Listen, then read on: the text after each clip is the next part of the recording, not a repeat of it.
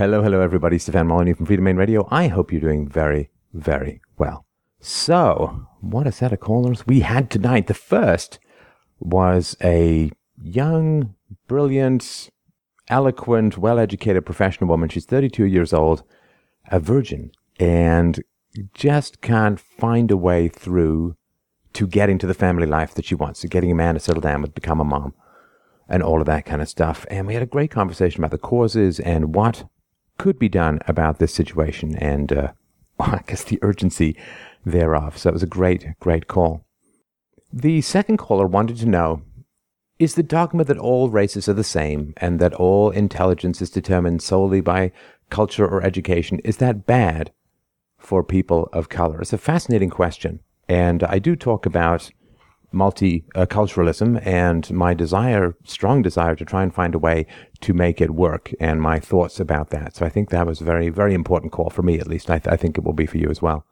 The third caller is a Hispanic caller. He's called in before and he wanted to know why most of his friends and family were kind of stuck in this blame the system, blame white people kind of mode, whereas he was achieving great success in America. And we had a long conversation about that, which I thought was great. And I really appreciate the honesty and the openness and the directness which we can talk about these things about, which I massively appreciate and thank him for that. The fourth caller wanted to know, why is the government involved in the sexual education of children?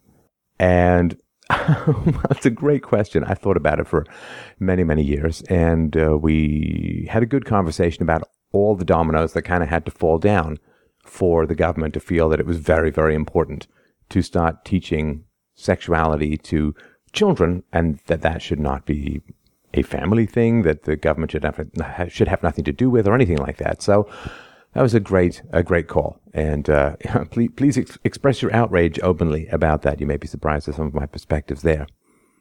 A fifth caller, a brave man. He's got a bit of a speech impediment, but called in, which I appreciate, and I respect him for doing that. And he wanted to know, how are we going to even survive as human beings, let alone civilization? How are we going to survive unless we can find a way to address our addiction to belief without evidence? And of course, that cuts right to the core of everything I have been talking about these many years. So I appreciated that call enormously as well.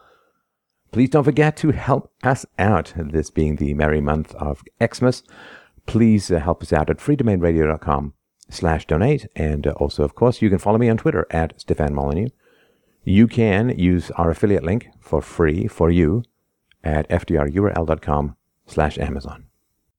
All right, up first we have Anna. Anna wrote in and said, I'm a 32-year-old female who's never been in a romantic relationship. I've had 2 offers all my life and politely turned them down. The first was when I was 20 and in college. I've always wanted marriage to be the end result of a romantic relationship and just didn't see that happening. The next offer came from a good friend in medical school, and again I knew that we would not be compatible. I am now older, have established a career for myself, and have just come through a horrible diagnosis of cancer.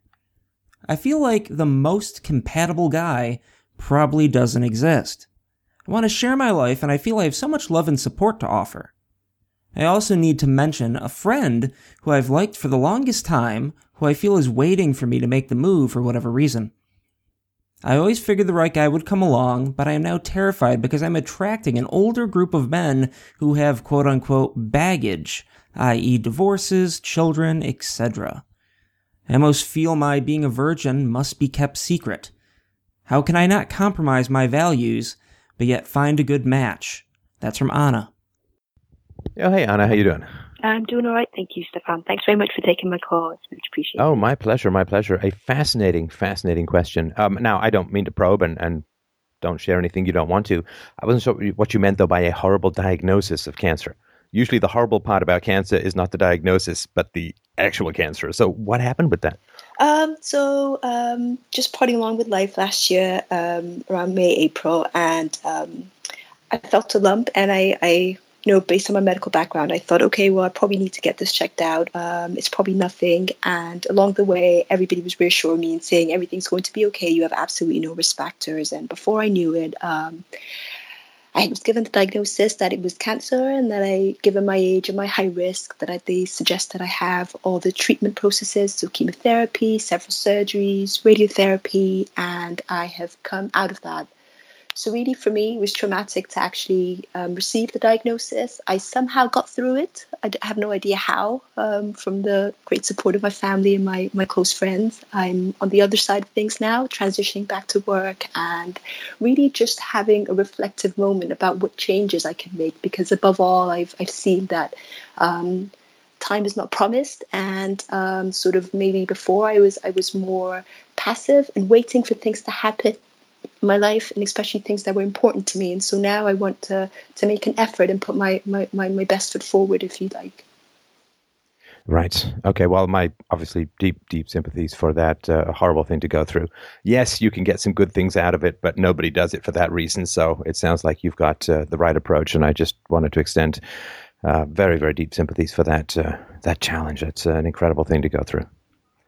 And now, why do you think, Anna, that you didn't date when the man asked you when you were 20?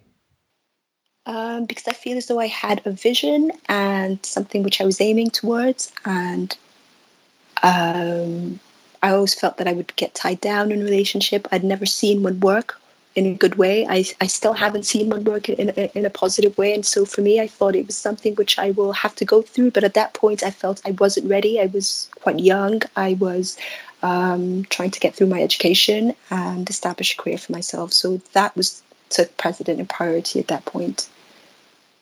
When you say that you'd never seen a relationship work, what does that mean? Your parents, family, extended family, aunts, uncles, anyone in the neighborhood? Like never? Never, ever. I'd never seen one work where I felt as though what was put into it was benefited. I always felt that it was always drama, a lot of problems and heartache. I never seen any people who were in a relationship in harmony, and maybe what I aspired to work towards. And so my parents, my mother passed away when I was quite young, and my dad remarried very early on, and it was a chaotic setup for us after that. And so I definitely knew that was not what I wanted, and I was always waiting to meet somebody who I felt was compatible, because I felt that's what I noticed, that a lot of these people weren't compatible with each other, and that was what was creating a lot of problems, and pain. Yeah, well, I can certainly understand. We do get a lot of propaganda about relationships, which sometimes doesn't exactly match what we see in the relationships of those around us. And that is something that's really important to remember. I did actually have, and I mentioned this before, a marriage that looked good to me in my neighborhood. And, I'm a kind of guy who's like, I'm like MacGyver with tiny slivers of good information. Like I can fashion an entire spacecraft from a spork and a piece of gum. And so I did have that one positive example. And of course, if you didn't see that at all, then it looks like a lure into like psychosexual drama from hell. If you don't see that sort of positive experience in the people around you. Yeah, I would agree with that. Yeah. Yeah. Well, I mean, you empirically you have, right? I mean, based on your dating history. So, and then you said it was was it in your early 30s that you had round two or second offer? So it was around when I was 24, 25. I was in university then, and so a lot of my friends have actually told me that I'm someone who's quite difficult to approach. They think I appear standoffish, but when they get to know me, then they know that I'm pretty chilled and a good person to be around, because I do have very close friends. And so this chap started out as a good friend of mine, and it took him about 2.5 years to tell me how he felt. I'm sorry, did you do something to move away from the mic? You just got a little muffled there. Okay, is this any better? Thanks, if you could hold it. Yeah, thanks. Fine. Okay. So as I was saying, I don't know which part of it was muffled, but it took him about 2.5 years to approach me that way, and then say, I have these feelings for you, Anna, and how would you feel if we took it further? And again, at that point, because he was my friend, I knew his good side, and I knew his bad sides, if you will. And I thought, I don't really. And again, his family, I wasn't happy about his the setup with his parents. And I thought, oh, that looks like some baggage to weigh, and I don't feel as though I want to take that on. And I did value his relationship as a friend, and I made that obvious. I said, I want to be friends, and that's important to me, although I don't want anything more. And yeah, he just cut me off from then on, and we never actually spoke. And that really hurt me deeply, because I valued our relationship and wanted to see it blossom, really, and that never happened. So that was the second offer, and the only offer that I've ever had. There's rarely any retreat back into the friend zone. I know. I've learned, yeah. I mean, the woman was like, well, let's just pretend this never happened. And, in a sense, but for a man to sort of, I don't know, as the old phrase goes, to make his intentions clear in that way, you can't, you can't go back. It's like going back to grade 2 after you've graduated to grade 3. Yes. It's tough. Yeah. Now, tell me a little bit about the guys around when you're in your early 30s, right? And you sort of talked about guys with baggage, guys with kids, guys, I don't know, maybe with STDs, guys with divorces, shattered, alimony pillaged remnants of former masculinity. I mean, what's floating around? If you were to think about trying to settle down at the moment, what are the pickings like out there? So I spend a lot of time at work. And so the people who I work with, I feel fall into 2 categories. A lot of them are either in long-term committed relationships, and the ones who aren't, like myself, I feel it's a very stressful environment. And for me, it's difficult for me to look beyond them as colleagues, as work colleagues. And I believe if I did put in effort, maybe something would blossom with some of them. But I feel... I don't know. I feel as though we're very, very different, and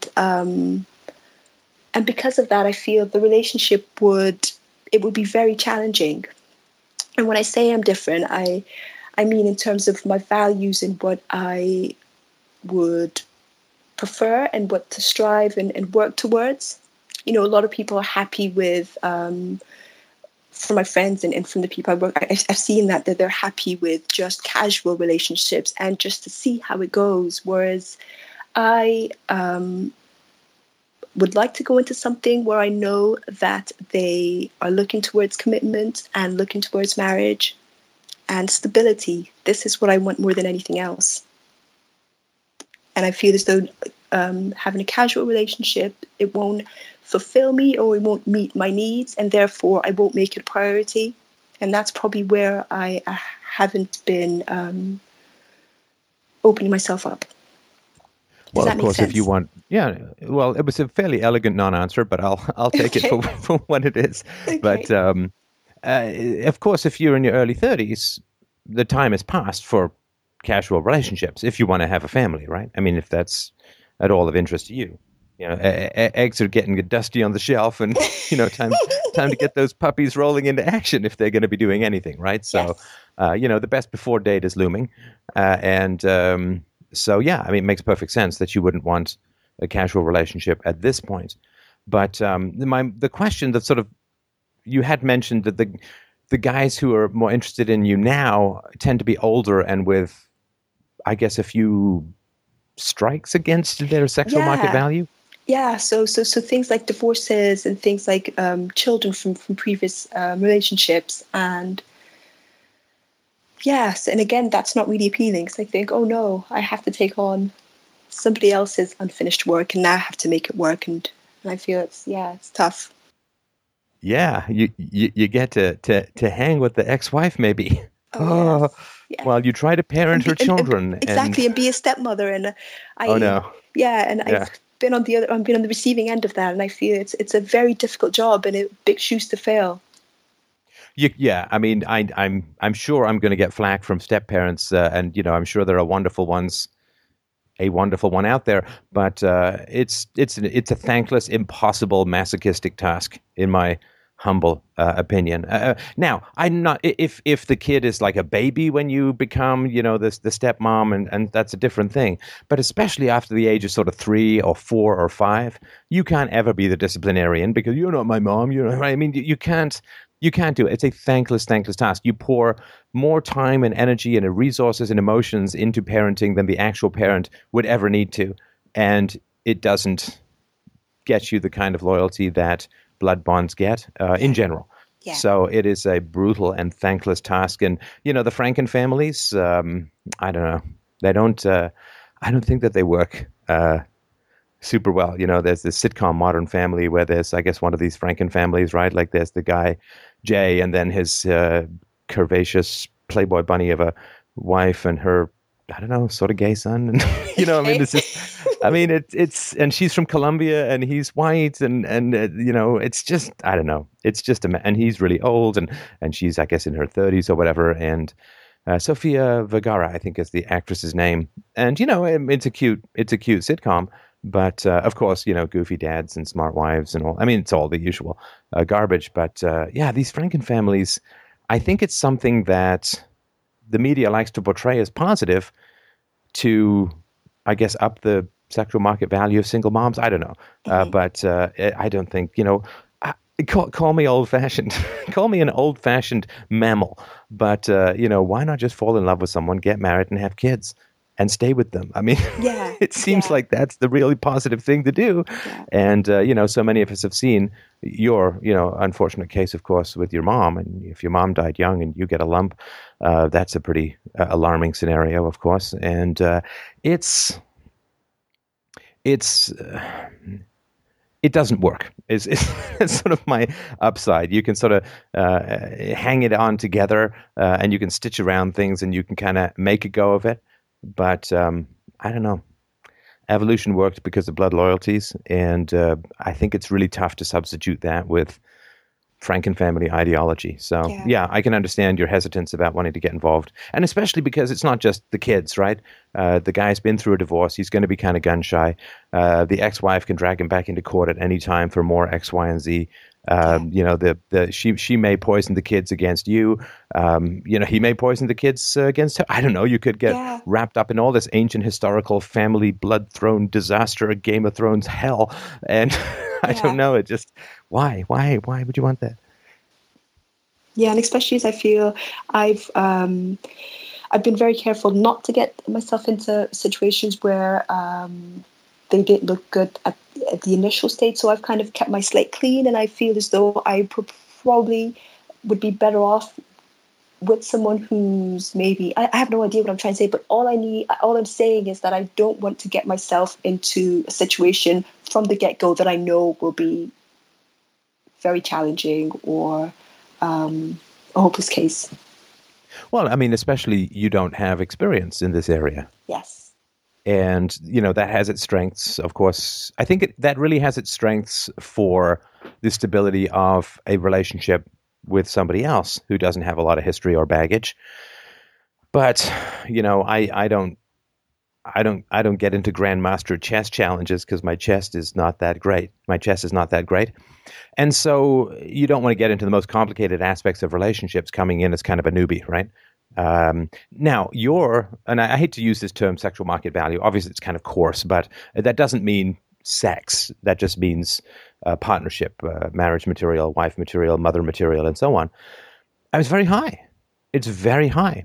And I sort of want to put this out there, not just as a sort of ad for you, Anna, but also just we've done this the Truth About Sex presentation, and the more marriage partners a woman has, the more likely she is to divorce whoever she marries.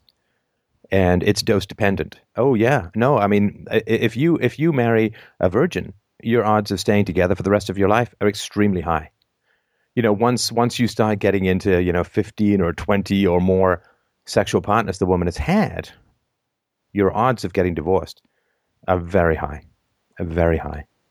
So you bring a great treasure to a relationship. This, of course, is not talked about because it goes against leftist hypersexual narratives or hypersexualized narratives. So, and also, we can't have women feeling bad about their choices ever, apparently, because men have to feel sorry about an imaginary patriarchy until the end of time, but women can't ever be faced with the potential for regret about anything that they've ever done because I don't know, equality, who knows. So okay. I just wanted to point that out, that the fact that you haven't had sexual partners makes you a highly desirable partner in terms of stability. However, of course, the lack of romantic experience, and I'm not talking about sexual technique or anything, but just sort of, I was going to say the ins and outs of romantic life, but that doesn't help me either. Okay. But the sort of thrust and parry, no, that doesn't help either. The complicated machinations that sometimes can occur in all relationships. I mean, that you have less experience with that. So, and I would imagine that finding a less experienced man in your age category, not to mention older, it's yeah, if not downright impossible. Now, from in a scale of 1 to 10, Anna, how much do you want marriage, family, kids, that stuff? Yeah, I'd say maybe a 9 or 10. Oh, good. Okay, good. Yeah. Good. All right. And that's only going to go up, right? Your body is going to be like desperately producing all baby misty sobbing hormones. It's so weird. Where was I at the other day? I have to invent some excuse as to why I was thumbing through a celebrity magazine. Okay. What was it? Oh, yes. Yes, that's right. I was at a gym and there was a celebrity magazine there, and I was flipping through it, and I came to the back. And I don't know if you've ever seen these, but there's like these really heartbreaking ads in the back of these magazines, and they're kind of new. I don't remember them when I was younger. And the ads are like, Rosie is a realistic baby. She moves like a baby. You can have her smell like a baby. This is not a toy. This is a collector's item. And it's just like you can cuddle a robot baby. And I was just thinking like, oh, how sad for the birth rates of the West have plummeted to the point where you don't have any grandchildren. Are you serious about that? That is worrying. No, I'm serious. That is worrying. You don't have any grandchildren, but what I can do is I can sell you for $200 a very realistic baby simulacrum. Wow. A robo baby can be yours for the low price of it. And it's like, that's so sad. That's so sad. You don't see that with cats because people actually have cats. In fact, the fewer the babies, often the more the cats. But there is, that is rough. That is a rough situation to be in, to want the kids and to not get them. Now, of course, you're still young enough. You can make it happen and turn it around. Yeah. Now, I can't tell you the mechanics of how to land a man. I can tell you some of the things which I mean, you're a smart woman, right? Spending all your time at work. Probably not a good thing. Yes. Right. Yeah. Right. Yeah. It's like a guy I knew when I was younger. His mom wanted him to get married. Wanted him to have kids. I want grandchildren. Get me some grandchildren. I want grandchildren. And then she'd phone him up and she'd say, "Hey, I just cooked some hamburger helper. You want to come down and eat it with me?" And then he'd go down, and then she'd like, "Oh, look, Murder, She Wrote is on. Do you want to watch it with me?" It's like, and this would sort of go on and on. Mm-hmm. And there were lots of places where there were young ladies that this man could have approached, but none of them were in his mom's apartment. And that, and I see you saying he's like to date. It's like, well, then you have to resist the urge if your mom's cooking. You have to, bite the bullet and cook some hamburger helper yourself and then go out and find someone. Yeah. So, all your time at work, work romances, as you know, they're dicey, they're complicated. Yeah. And they may well be frowned on in significant ways by the organization. And, of course, if it doesn't work out, it's, well, I don't have to tell you any of that. So, spend less time at work.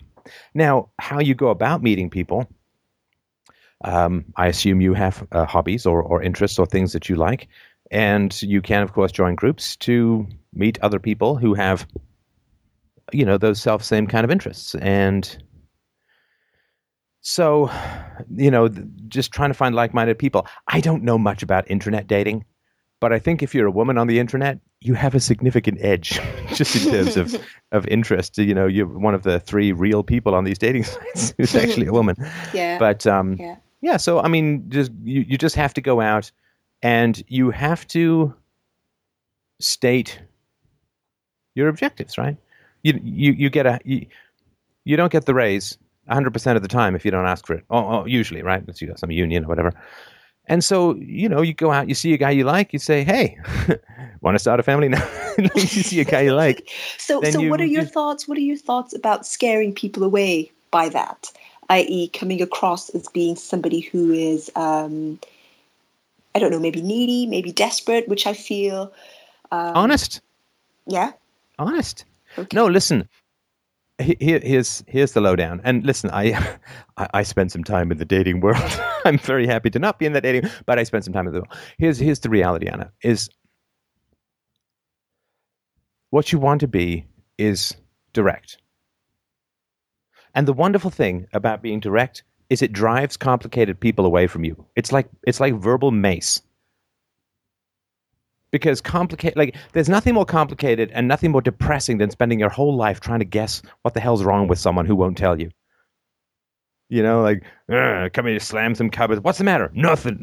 Oh, great. Here we go again. Now I get to play 20 questions. I get to play insanity archaeology, and I get to try and figure out what is going on with this person that they won't tell me. And it's so boring. And it's a way for people to get attention through negative economics, right? Through being difficult rather than being positive. And so, yeah, if you go up and you're clear-eyed and direct. Now, sure, you will scare some people away. Absolutely. And that's great. So, you know, people who love this sort of Jane Austen fog of indirectness, yeah, they'll bugger off as soon as you come up and you're direct and straight and honest with them. Good. That means you don't have to waste time on dates to find that out, right? Okay. You be how you want to be in a relationship, and whoever likes that will stick by you. And whoever doesn't like that, well, you've just saved a lot of time. You've just saved a lot of time. Just the facts, right? State the facts. I had this, I don't know if this is an odd lesson to mention, but when I was, I guess in my teens, I lined up all night to buy some Michael Jackson tickets. And I wasn't a Michael Jackson fan, but I sold the tickets. And when people would phone up, I think they were on the 16th row or whatever, and I would sort of say, oh, the 16th row is still pretty good. You can see everything. You can do this, do that, right? And, you know, people were like, I don't know. And why? Because I was like, not just being direct. I wasn't just saying they're in the 16th row and letting them make the decision, right? Trying to oversell. Just give the facts. Just give the facts. And here's the other thing that is important to know. Let's say if you scare off everyone but the person you want, you've done a great thing. Right? All of sales is getting past the nose to get to the person who's going to say yes. Any sales, like if you're trying to sell something big and complicated, you've got to talk to 100 people or maybe more before you find someone who's eventually going to buy it. And if you could say to a sales person, I'll get you past the 99 people, get you the 100th person, people are like, whoa, that's great. Especially the people who pretend that they're interested, suck your time up and all that. So, yeah, you want to scare people away who aren't interested in your directness, in your honesty, in your bluntness. And that's number one. And number two is that if you scare men away, then you're actually in exactly the same position as you are now. What have you lost? Right? I mean, you don't have a man in your life anyway. You're not on a trajectory towards becoming a wife and a mother. So if you scare a man away, what have you lost? Well, you basically have exactly the same amount of sperm proximity as you have now.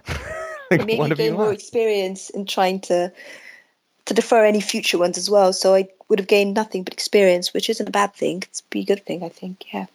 95% of success in life is just not giving a damn if you're rejected. Fine. You know, and it's easy for me to say, I'm happily married and all that, but, that didn't all come about on its own.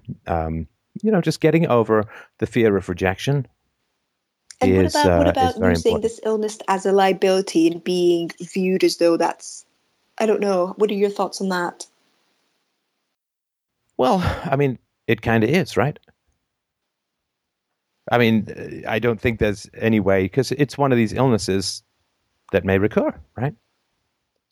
And the chemo and the radio are themselves carcinogenic, right? Yeah. So it is a challenge, and that's in a way the challenge for you then to be is that much more wonderful.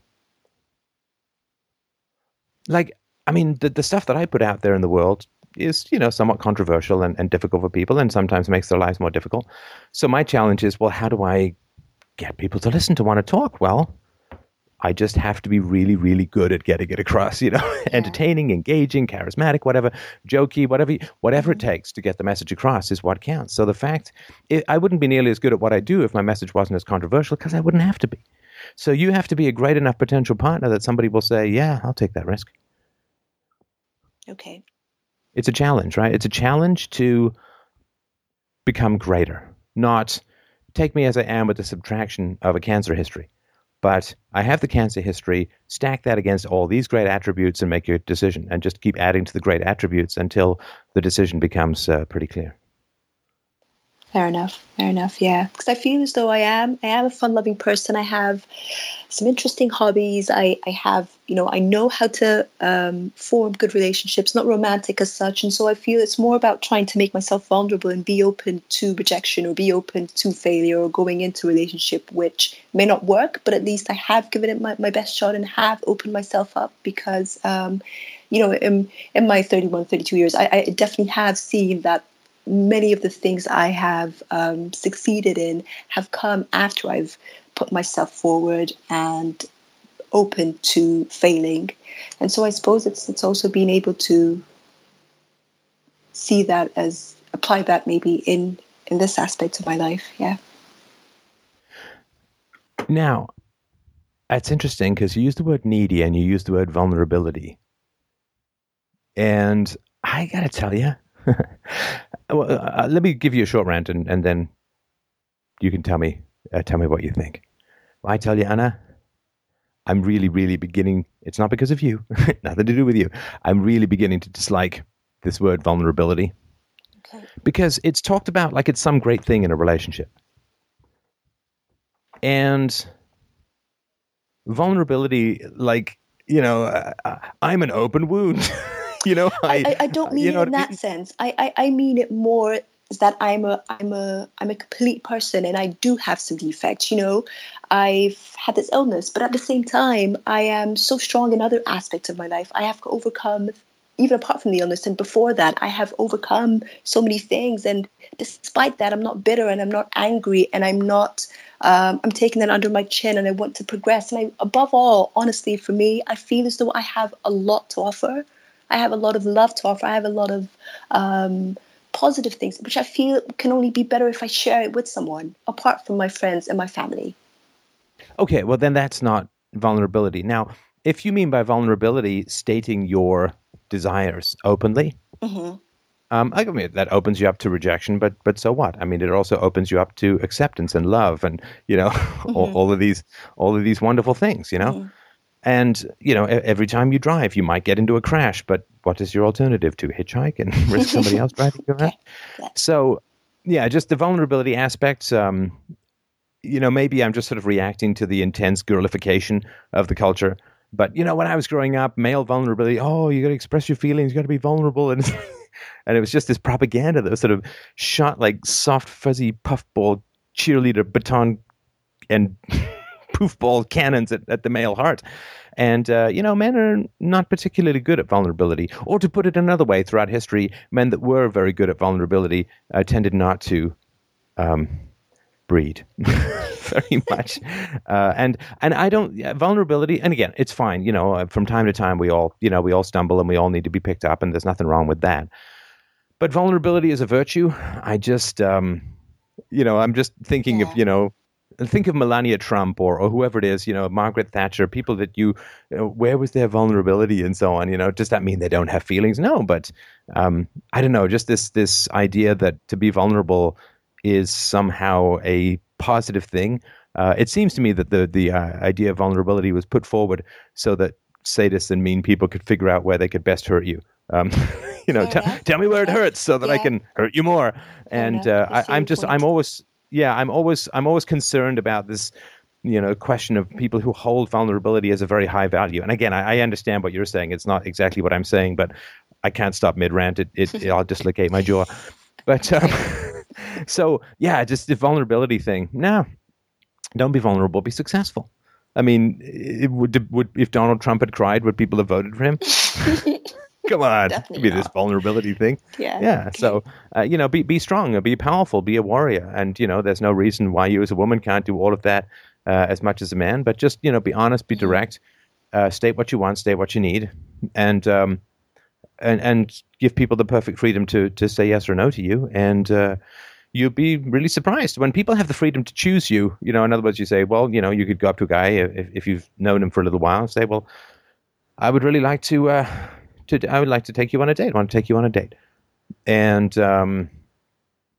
I find you very interesting, very compelling, attractive, and all this, that, and the other, and I'd like to get to know you better, and then you go on the date and you talk about your damn values, because that's what matters at this age, right? Yeah. That's what matters at this age, not what they took in college or what their favorite color is, exactly. Or, how many pets they had, it's like...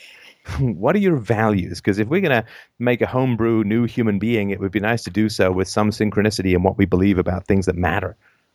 Mm-hmm. So those would be, those would be my suggestions. And you have to, if you want it, I suggest, Anna, you have to make it like this is it. This is your job.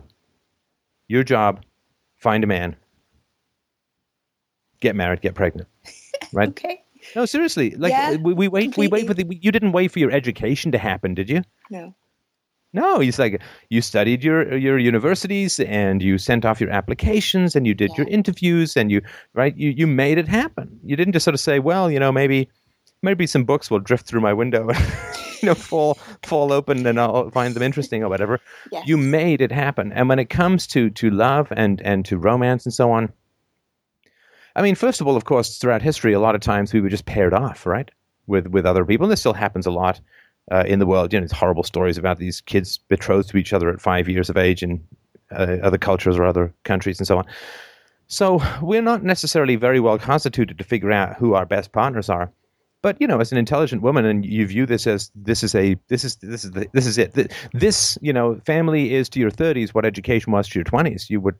You make it happen, right? Gosh, I've never thought of it that way, but yeah, it does make sense.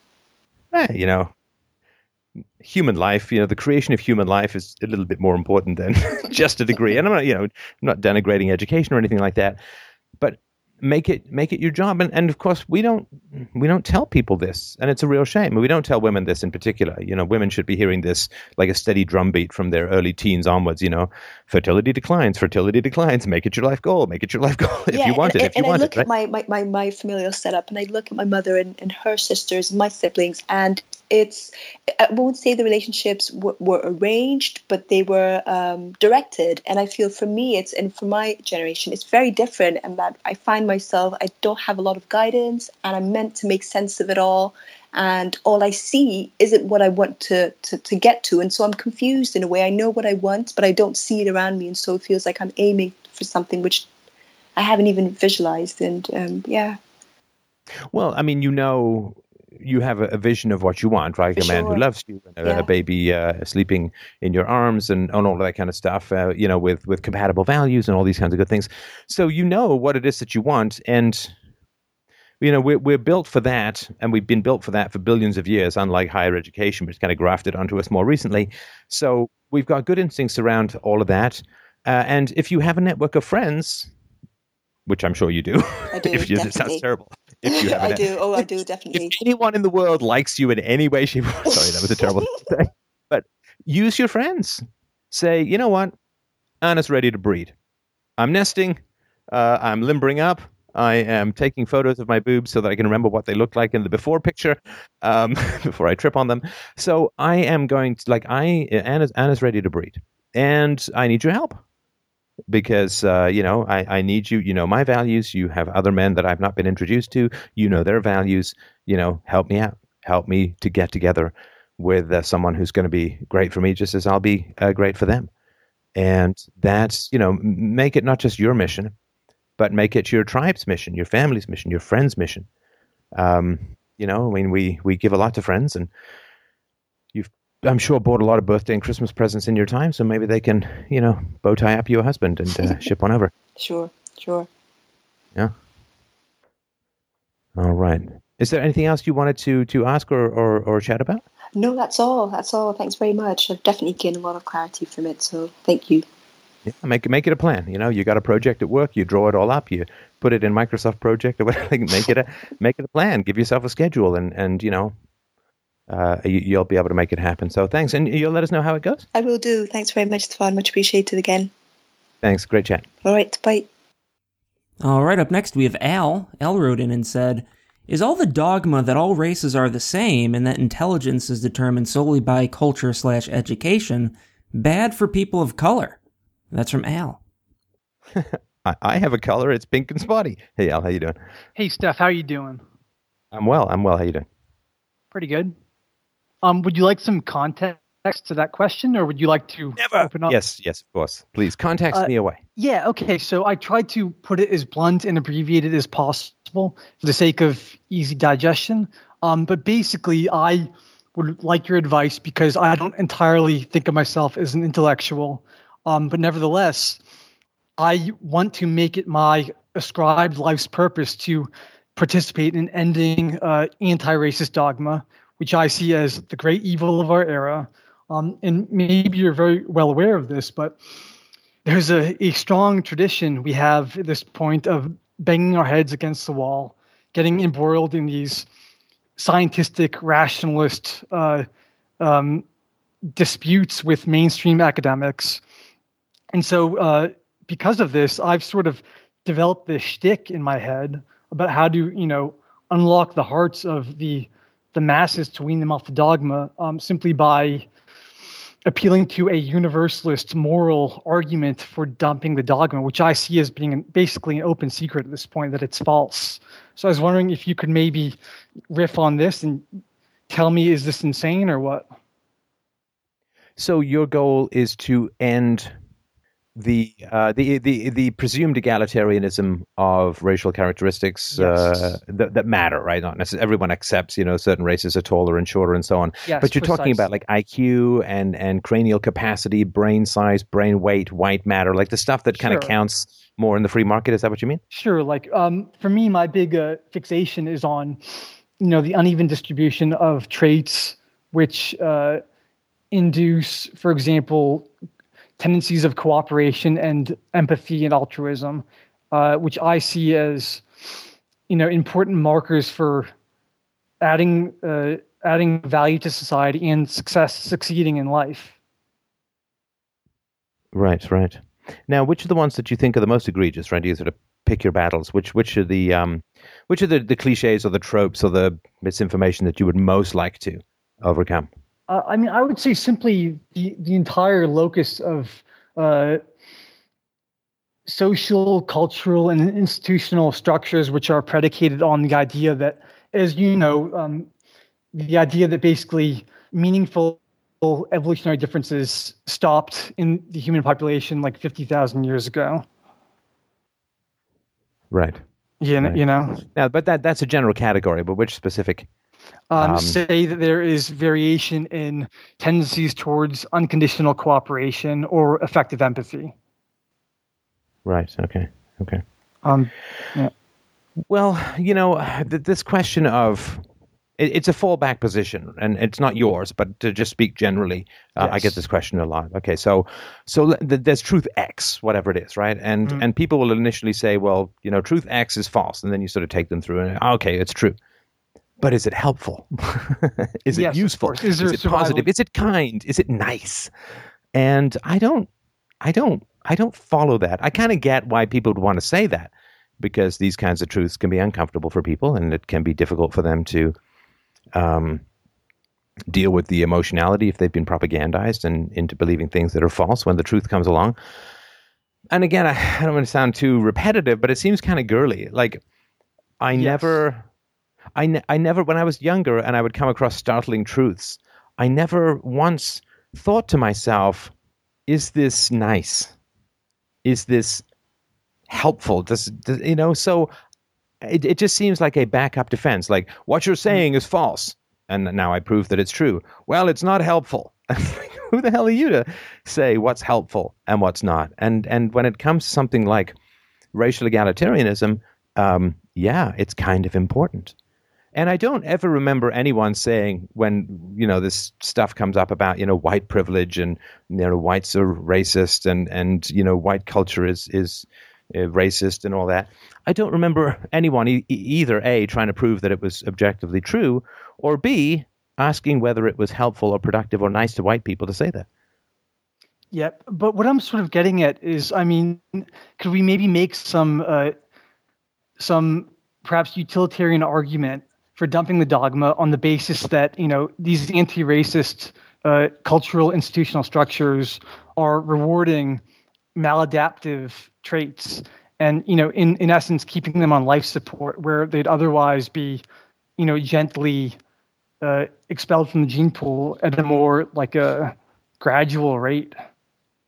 Oh, you mean like so the welfare state pays less responsible people to have more children while taking away resources from more responsible people? And so you're talking about like without the addition of government money, then sexual market value of people would decline without the additional government money that they're getting, and then over time they would have fewer kids, voluntarily and peacefully and all that kind of stuff. Not to mention like affirmative action and the certain like double standards of etiquette and so forth, which are rampant in our society. Right. Well, I think unquestionably it's bad for groups to be pandered to. I mean, in the long run. But the problem is, of course, that groups that like to be pandered to don't generally think of the long run very much. Yes. Right. That's one of the challenges, right? I mean, the to be more specific, and we've talked about this before on the show, but the destruction of the black family under the welfare state is horrible and has robbed black children of a stable and productive environment, have robbed black children of their potential in many cases. Now, an intact black family may not do an enormous amount to close the IQ gap between blacks and Ashkenazi Jews or blacks and East Asians or whatever. It may not do a lot to close it, but it's okay in a way because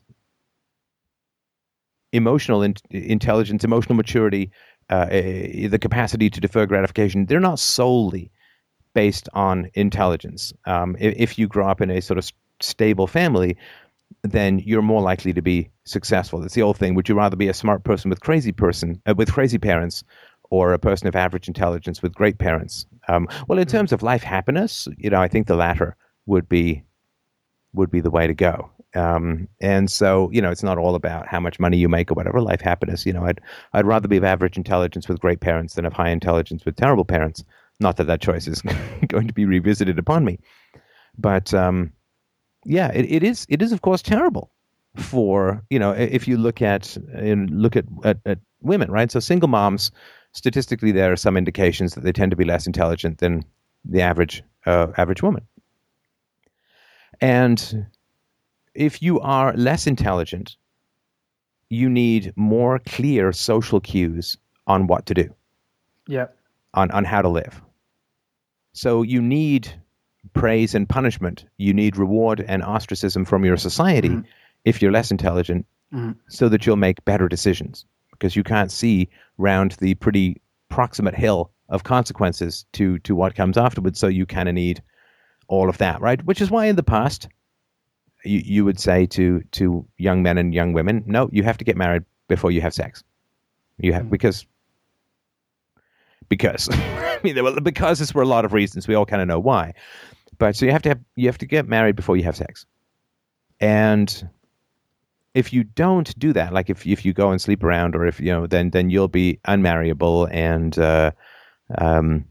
your life will be ruined, and so the sort of the carrot we have is a happy marriage, and the stick we have is ostracism and destruction of your sexual market value, and this general Victorian slide down into the gutter. And you needed that reward and punishment system because a lot of people who aren't so smart will read the social cues without really understanding why, and just say, well, I don't want to be ostracized, and it's painful to be rejected, and so I won't do it. I don't really understand why, but I just won't do it. And so you need those guides of approval and disapproval that come from society in order for less intelligent people to make better decisions.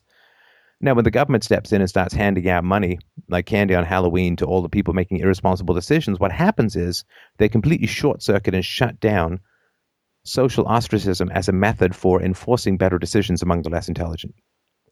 And that is the great tragedy for society and for the less intelligent, because then they end up miserable. And if you've ever known any single moms, happy in general they not be.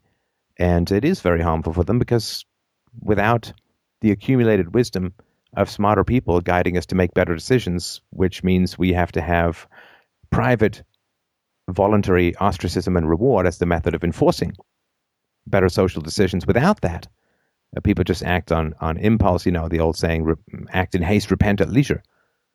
People will just go and make these terrible decisions, like having a kid or kids with an unstable guy who's not able to provide, or, going to prison or whatever it is. And then by the time the consequences of that accrue, then it is, it's so much of a disaster that's so unrecoverable from, that I think we've really taken advantage of those less intelligent people. We've bought their votes in return for ruining their lives by removing the social cues that would have helped to make much better decisions. Okay. So that's very interesting. What I'm sort of trying to understand, though, is if our objective, sincere empathy for these more maladaptive individuals could be used to disarm the cultural elites and the trendsetters and the moral authorities of our civilization. Because I feel but man, no, I'm sorry. No, it won't work. It won't work. But I don't think it'll work. But no. don't they? But no. Yeah. I'm sorry for being such a dick. But this is important. Continue. No, and I'll tell you why, and then you can tell me if you think I'm completely wrong, which I could be. Yes. But I'll tell you why. Okay. Listen, the elites are not motivated by compassion for blacks. The elites are not motivated by compassion for gays or for women or anything like that. The elite are motivated, and the political elite in general, right? Yes. And I think there's a countermeasure to this. I'm talking about the general lefty collectivist stuff, and including the rhinos and all that. But and I think there's a movement around. I'm not including the Trump. I got to have the asterisk, right? I never used to have the asterisk before Trump, and now there's an asterisk, right? There's Trump, and there's other people in Europe, Marine Le Pen, and so on. They're motivated by sadism. They're motivated by hatred. They're motivated by loving the fight that they are creating. Look, think of someone like Angela Merkel, if you dare. Mm-hmm. I mean, Europe as a continent is preparing for war. Yeah. In Sweden, prepare for war. In France, prepare for war. This is perfectly predictable and has been predicted by many people. So why would they set up the conditions where this kind of conflict seems virtually inevitable? Well, for the same reason that people who like watching cockfights put two angry cocks in the same arena. They love to watch the fight for the same reason that people who want to go and watch other people punch each other in the face go to see boxing matches or MMA or whatever. Yeah. Now, that's all voluntary. That may be driven by excitement, but this political thing where it's actual war that's being provoked, it's because they hate us and they love watching us suffer and they love watching us fail and they love watching us fight each other. Though? It's fun for them. It's fun for them. Yeah. It's what gives them their kicks. It's what gives them their, I don't know if it's sexual. I don't know if it's emotional. I don't know what it is. But they're not motivated. Now, they know we're motivated by concern for the less fortunate. They know we're motivated by protecting women, and so they'll use that. But the empirical evidence has piled up so much that they don't care about these things. Look, if you cared about the poor, why on earth would you be bringing massive reams of third world immigration into the country if you cared about the poor in your country? Because it's driving down wages enormously, destroying opportunities. If you cared about homosexuals, why would you be bringing in rabidly anti-homosexual ideologues into your country? Why? Would make no sense. If you cared about the poor, wouldn't you at least think about revisiting the welfare state, which has not solved the problem of poverty, but made it far worse? It's made it now permanent. Poverty used to be a temporary thing in general. I mean, for people who are still men, you make some bad decisions, you blow some money on wine, whiskey, and song, and you need some help, and then you get back on your feet. Because the whole point of that charity was to help get you back on your feet. Now it's become a permanent underclass of people who've been stripped of all human dignity, of all human potential, of all of the necessary skills of being able to survive in a marketplace. Done and dusted. Scoured. You think they'd be revisiting that? They don't care. You think the $20 trillion in debt in America, 10 of which were accumulated under Obama, though not all because of his decisions, but a lot of the spending that's not open to anyone's choice, right? Yeah. Non-discretionary spending and all, right? But you think that, of course, right? When the banks are teetering on the edge of disaster, when the European Union is shredding itself, when Europe is facing the greatest existential threat in its history, you think people would be... No, they love watching us suffer. They love it. They can't stop. It's an addiction. This kind of pan-civilizational sadism. Yep. They are very disturbed, hateful, and destructive individuals in general, the political elites in particular. And they love it. I mean, what kind of sadism can you imagine it takes in a human soul to bring a bunch of violent people into a country, and then, when the violence is committed, act most aggressively against those who have a problem with that violence? That is exquisitely, talk about putting you in a corner, in a no-win situation. Rapes in Sweden through the roof, violence in Germany through the roof, violence in Austria through the roof because of the migrants, because of the welfare migrants. And rather than say, wow, what a terrible mistake, we better get these people back to their home countries as quickly as possible, because it's not working out here. Instead, you pass more and more laws and prosecute people more and more who point out basic facts about the reality of the situation. Facts have become the enemy. That is so sadistic. It's literally like locking a man in a room with a tiger. And then saying, if you show any fear to the man, you say, if you show any fear, I'm going to shoot you in the leg. This is not politics. This is not democracy. This is not governing. This is like a Saw movie of impossible choices. So pointing out that the elite's policies are not helping women or blacks or Muslims for that matter, or they're just not helping. No, that's the whole point. They don't want to help. They want to watch the world burn.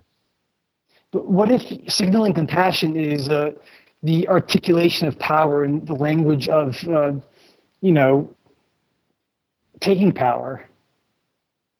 What? The promise of, I don't know what that means. What does that mean?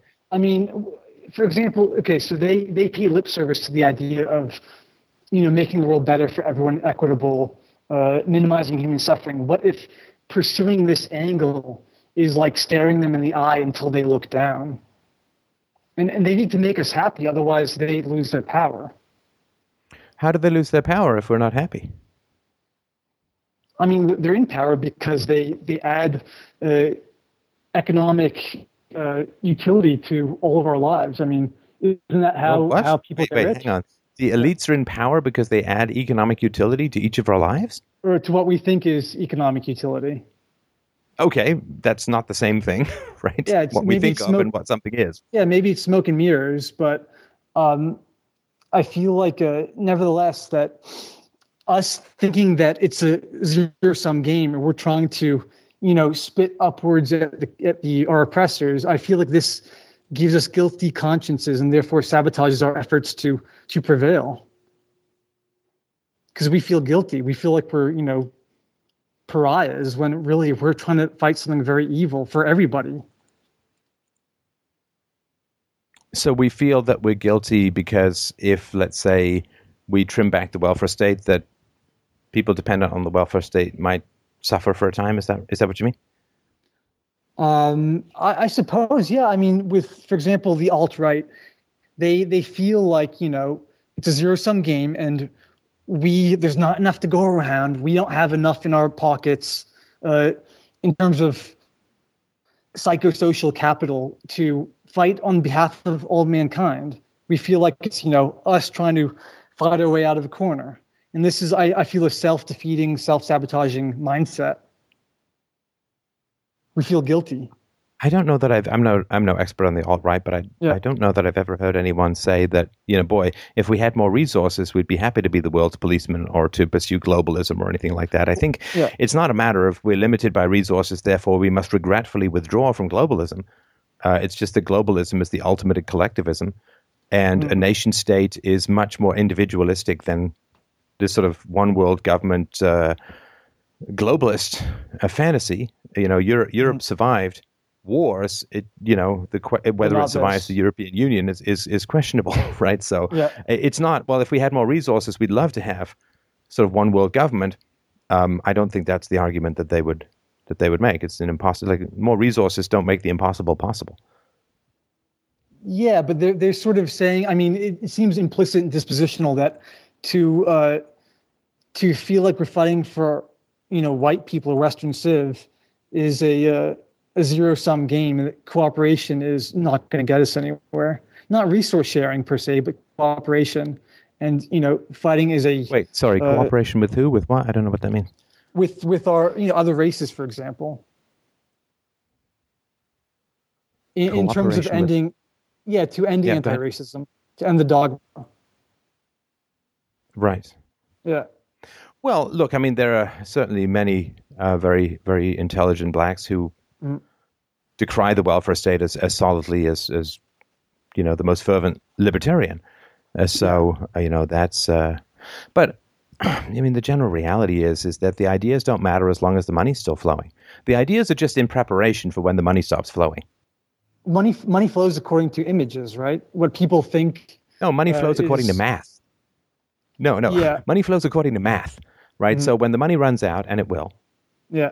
And not long, right? When the money runs out, then we have to be prepared for a different world. And we have to have laid the foundation, I think. We have to lay the foundation for what's supposed to happen when the money runs out. Because when the money runs out, things can either get a whole lot saner or they can get a whole lot crazier. Yes, they might be forced economically. Yeah, look, you can either go Venezuela or you can go some other route. Like, you can either go late Roman Empire or you can go some other route. You're saying like in the late Roman Empire, the government hated its own money so much it wouldn't even take it in payment for taxes. Right? Yes. So we have to just lay the foundation for, okay, when the money runs out, which way do we go, right? Do we double down, which is the leftist reaction? Or do we get saner? And everyone knows, like, this is one of the things that motivated, I think, people to look towards Trump is, like, everyone knows, another 8 years. Like, how could the U.S. sustain a $40 trillion debt on a $15 trillion economy? I mean, that's post-Japanese style, right? But without all of the multicultural money hogs that Japan at least doesn't have to face, right? Japan has to face underpopulation, not multiculturalism. And I don't think any particular ideas are going to change the minds of the people in power. What's going to happen is you can't, mere words don't stop the tsunami of free money that comes out of the Fed. Right. And free money makes people insane. Free money just makes people mental. And, just go to any neighborhood and just start sprinkling $50 bills around and see what happens. I mean, people will go crazy. You have instant. You think we just have to? We just have to sit and wait until a year zero?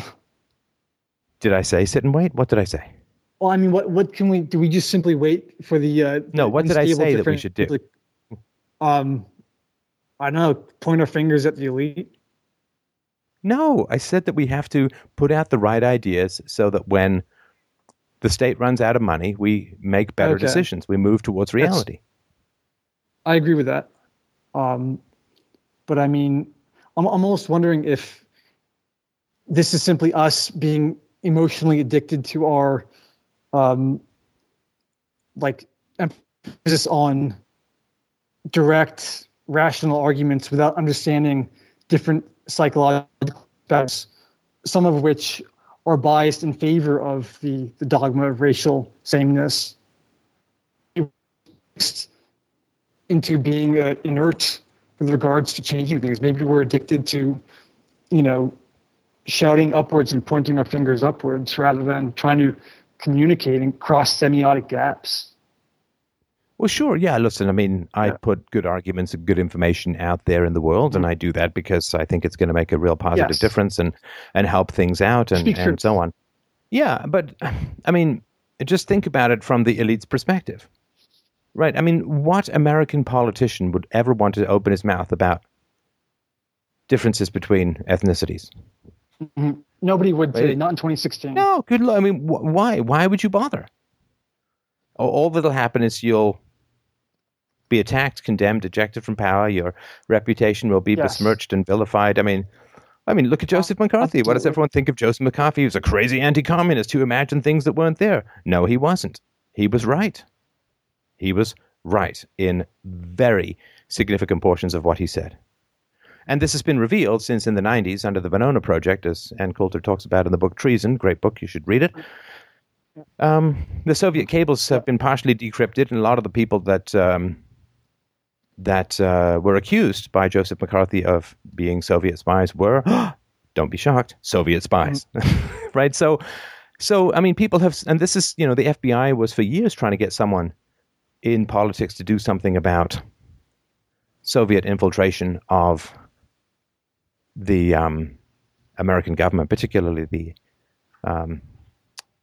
the State Department, right? I mean, and nobody wanted to touch it. And then what happened was Joseph McCarthy took it on, and they basically hounded him into an early grave. He died in his 50s, and his name has been smeared and vilified for the past 60 years. So why? And that wasn't even as explosive as differences between ethnicities. So why? Yeah, this is much more loaded. Right? Well, yeah, I mean, and then, can you blame the voters, right? Because who controls the narrative right now in society is the mainstream media. The educational establishments and the mainstream media control the narrative. They can make or break people as they see fit. Mm. And what if we're just like the... Yeah. No, go ahead. I mean, two points here. So what if you're comparing us to McCarthy, but what if, what if history is sort of turned on its axes and we're the ones who were like the underground communists of the late 40s? And moreover, what if the elites are imperfect, and what if they're actually kind of like us, just only there at the top? What if they're not sadists? What if they're only sadists in as much as everybody's a sadist? Well, I don't know. We can play the what if game forever, but we're not like the communists in the 40s because, hang on. This is the part where I talk. Yeah. We're not like the communists in the 1940s, and the communists in the 1940s already had Russia. Yeah. And we're about to get China in the late 40s, and Eastern Europe after the Second World War, and then, Cambodia, and then they had to go for Vietnam and all of that. So, we're nowhere near as close to the power structures that they had. But no, that's just, my basic point is, recognize that the leaders are who they are, and don't have any preconceptions. I try not to. I say, well, if I was looking at this, as I've mentioned before, I was very impressed by writing that I read many, many years ago, around the time of Voltaire, and this is partly because they brought these sort of people over from the natives over, or the indigenous population over from the New World, and they tried to sort of describe the French court and French society and British society through the eyes of these, I guess they would call them savages from the New World and so on. And it's a great way to look at your own society. It brings a lot of creativity and objectivity to that. It's a mental exercise, just saying, okay, and say, well, if you were a space alien and you were an anthropologist studying your society and looking at the decisions that were clearly disastrous, and yet endlessly defended and so on, well, why would you do it? Why would you do it? Well, the CIA really, really hates it when anybody interferes with American elections, but the European Union was to some degree the brainchild of the CIA and so on. So, yeah, you would just look and say, okay, well, what would the motivations be of people creating these kinds of disasters and looking as hard as they could to prosecute anyone who criticized any of the root causes of these disasters. Well, clearly they want the disasters to happen. Why do they want the disasters to happen? Well, what kind of personality inflicts pain and suffering, unnecessary pain and suffering on other people? Who puts them in impossible and dangerous situations, then punishes them for complaining? Well, if that was a parent, right? If it was a parent who put a child in a very dangerous situation and then punished the child for complaining about it or wanting things to be different, I think we would recognize that that would be a pretty sadistic parent, right? Mm-hmm. Yeah, so just look at it that way. Maybe I'm wrong. But that's certainly how I would approach things. So I'm going to move on to the next caller, but thank you so much for your call. It's a very, very interesting topic. All right, have a good night. Thank you. Bye. All right, up next is Renan. He wrote in and said, as an international student from Brazil attending college in the United States, I'm consistently targeted for supporting Donald Trump. My peers, especially other international students and new immigrants, don't seem to understand that Hillary Clinton stands for everything they fled when they came to America. My question is, how can we better communicate with the immigrant community and help them understand that they're only voting for what they fled? If America represents a new life for them, why would they vote for the same type of corruption they left behind in the first place? That's from Renan. Oh, hey, how you doing, man? I'm good. How are you? I'm well. So what kind of stuff are you getting from these international students? What's the general narrative? Well, I guess the general narrative is that, why would I support someone that, wants me not in this country, or that says that Hispanics are like bad people and shouldn't come here. And I really just don't buy that narrative. Right. And what do you think they want from from America? I assume it's America, right? Right. Well, I think what they want is, just from my perspective, like in Brazil, we have like free healthcare, I guess, if you want to call it, and we have like free education or whatever. We have free colleges. So a lot of people that I know from Brazil will come to the United States and they will support people such as, Bernie Sanders or Hillary Clinton, because they think that, they can't believe that in the United States you pay so much, in tuition and you pay so much in healthcare. And I just, my thought, like every time I'm in, I'm like talking to one of those people and I say, you can't have the best of both worlds. I don't think that you can, choose to come to the United States and still want to have all the things that you left behind, because you left all those things behind because you gave so much power to those governments. Now they have so much power over you, and that power has corrupted them. That's why you came here. So why would you want to give the same type of power to the U.S. government? And what do they say? They just, they don't understand that. They say, but well, like there's just so much money available. The United States spends so much money on, say, the military, and I really think that the rich can afford to pay for like people like me to go to college for free, or to subsidize my healthcare and other things like that. Right.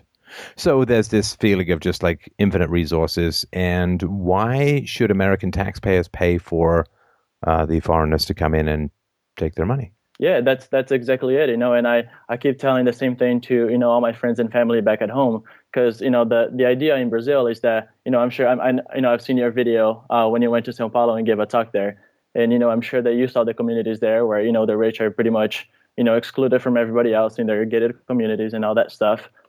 So the idea in Brazil is that we pay so much in taxes, we pay so much in tariffs, that we should expect like good education, we should expect good healthcare from the government. And people just they don't think that maybe if we didn't pay like any money in taxes, or if we just decrease like all the taxes that we pay by say 5 or 10%, then maybe we wouldn't want we wouldn't expect all these things from the government. Like we shouldn't expect all these things from the government. But that's the idea that people have there, and it's never going to happen. Right. So white men, I guess the majority of taxes paid in America is paid by white men. So white men are just this infinitely productive resource that they should get stuff from, right? Yep. That's the idea here. Yep. Right.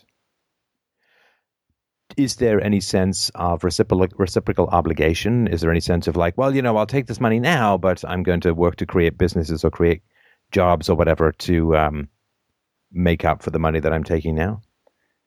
Everyone that I talk to, or people that I used to talk to, I never I never heard them say, like, yeah, I guess I'll take some money now, but I give it back later. It's always like, you've got the white people who are, supposed to be like the greedy people that, take all the money from everybody else. And, they were just, they were born with, all this like wealth because, it was stolen. And, because okay. So it's like Robin Hood, they're stealing it back. Yeah, yeah, pretty much. So it's like, it's justified, like it's justified that we should take it back from the white people or whatever. Right. Yeah. And this, this goes back to the sort of the earlier topic we were talking about where the question of why are some countries rich and why are some countries poor? Yep. Well, the general Marxist or socialist answer is that white countries are rich because white men, of course, exploited and robbed resources and overthrew governments and took all of this wonderful stuff, all of this wonderful wealth from other countries, and that's why. And so, if it's sort of reparations, right? You come back and you take stuff from white men because in the past white men took stuff from your ancestors, and that's the only reason there's a wealth disparity. Is that how it generally would go? Yeah, pretty much. And then it just, it really frustrates me because, I chose to come to the United States because I wanted to get a better education, and I still want a better life for me and, for my family when I decide to have one. And when I see all these people talk about how, it's the fault of, the white men because they have too much because they inherited all this wealth. And I'm thinking, like, that's just not the American idea. That's just not how this country was founded. Like you should, like if you chose to come here, then you should just work hard to, get what you want. And like that for me, like that's the American idea. It's just like working for what you want, not really expecting, the government to provide it for you.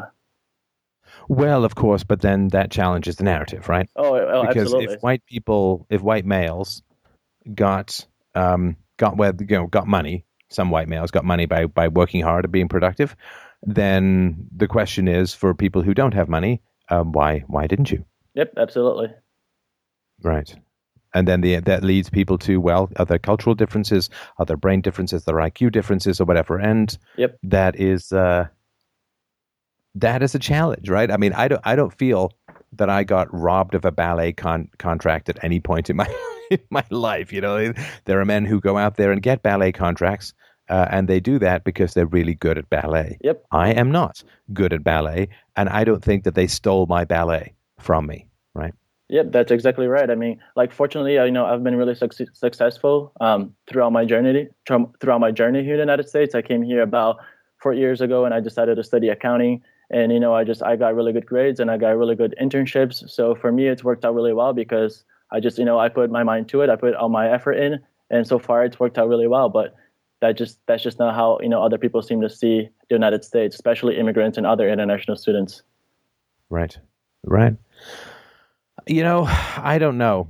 Like, one answer could be that we try and find some way to communicate to, I guess, the people that you know and get them to understand something about the world that it would be very costly for them to understand. Right. Right. I mean, if you want stuff for free because you think you deserve it because your ancestors were robbed by the ancestors of the people who have money now, right, the white males or whatever, and then if that narrative is taken away from you, then you have to go out and compete. You have to go out and try and right. And if you could compete, probably what you would have done is do what you do, right? Which is to go out and compete, right? Right. That's exactly right. So if they could compete, they would have competed. And the reality is they can't compete. Now, if they can't compete, what's going to happen if they don't get lots of free stuff? Then they're going to go broke or they're going to go bankrupt. They're going to be out of a job.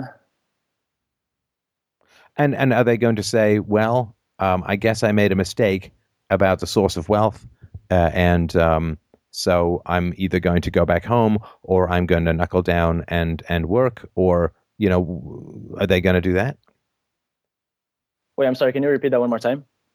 Well, are they going to say, well, I'm not able to compete because I'm not particularly good at what it is that I'm doing, so I'm either going to have to go back home or I'm going to have to, knuckle down and really learn how to be good at something so that I can compete effectively in this new environment. Right, exactly. They're going to have to learn something new and try to compete with other people so that they can, stay here and survive, I guess. Or or are they going to scream racism until they get what they want? Right. That's exactly it. I mean, that's, usually what ends up happening is, like, oh, there's not enough, say, black people like in this like master's program that I'm in. So it must be that, we're racist. We're not admitting enough black people, into the program. But the reality is that, are there even enough people that, want to be part of this program, that want to, pursue this program? Are there, is the labor force there? There's just so many variables that people don't look at, especially like when you talk about, women and women not being able to, find jobs or not being paid as much as men. And there's just so many variables that go into the equation. And the first variable that people look at is, oh, women, they don't get paid as much as men do because we're racist, because we're just a racist society. But the reality is, like you say in most of your videos, a lot of women, they just choose to, have a family or maybe work part-time. And people just don't seem to, look at all these different variables anymore. Look, I mean, if I could nag people and have tantrums and people would give me job opportunities and keep me employed and give me bonuses and raises and free money and free stuff. And, it's the old thing, if you're a parent and your kid has a tantrum because they want a candy bar in the store and you give into that tantrum and give them the candy bar in the store, you're paying the child to have a tantrum. Right. And whatever you buy, you tend to get more. Whatever you pay for, you tend to get more of.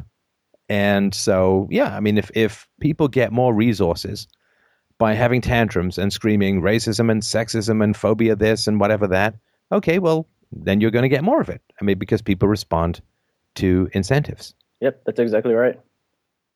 So, and until those incentives change, I don't know, this is back to the earlier caller's comment, until the fundamental financial incentives change, what does it matter what people say? It doesn't, because they're just going to keep doing what they're doing now, and the incentives are going to be coming. The fund is going to be coming to the schools, and it's just never going to stop.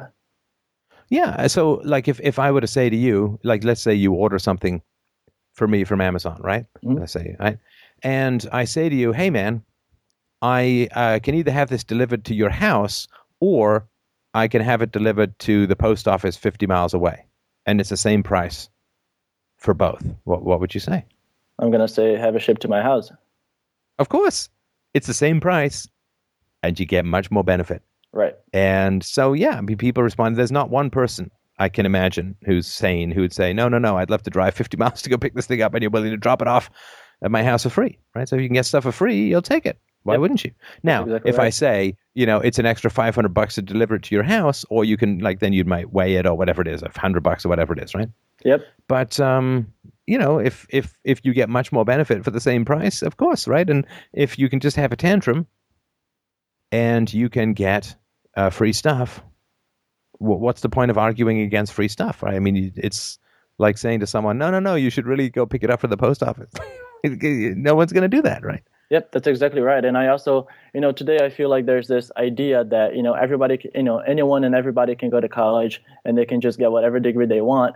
And, they can come out of college and, find a $70,000, job straight out of college. But, look at, some of these majors that people are graduating with nowadays, and it's, like LGBT studies or,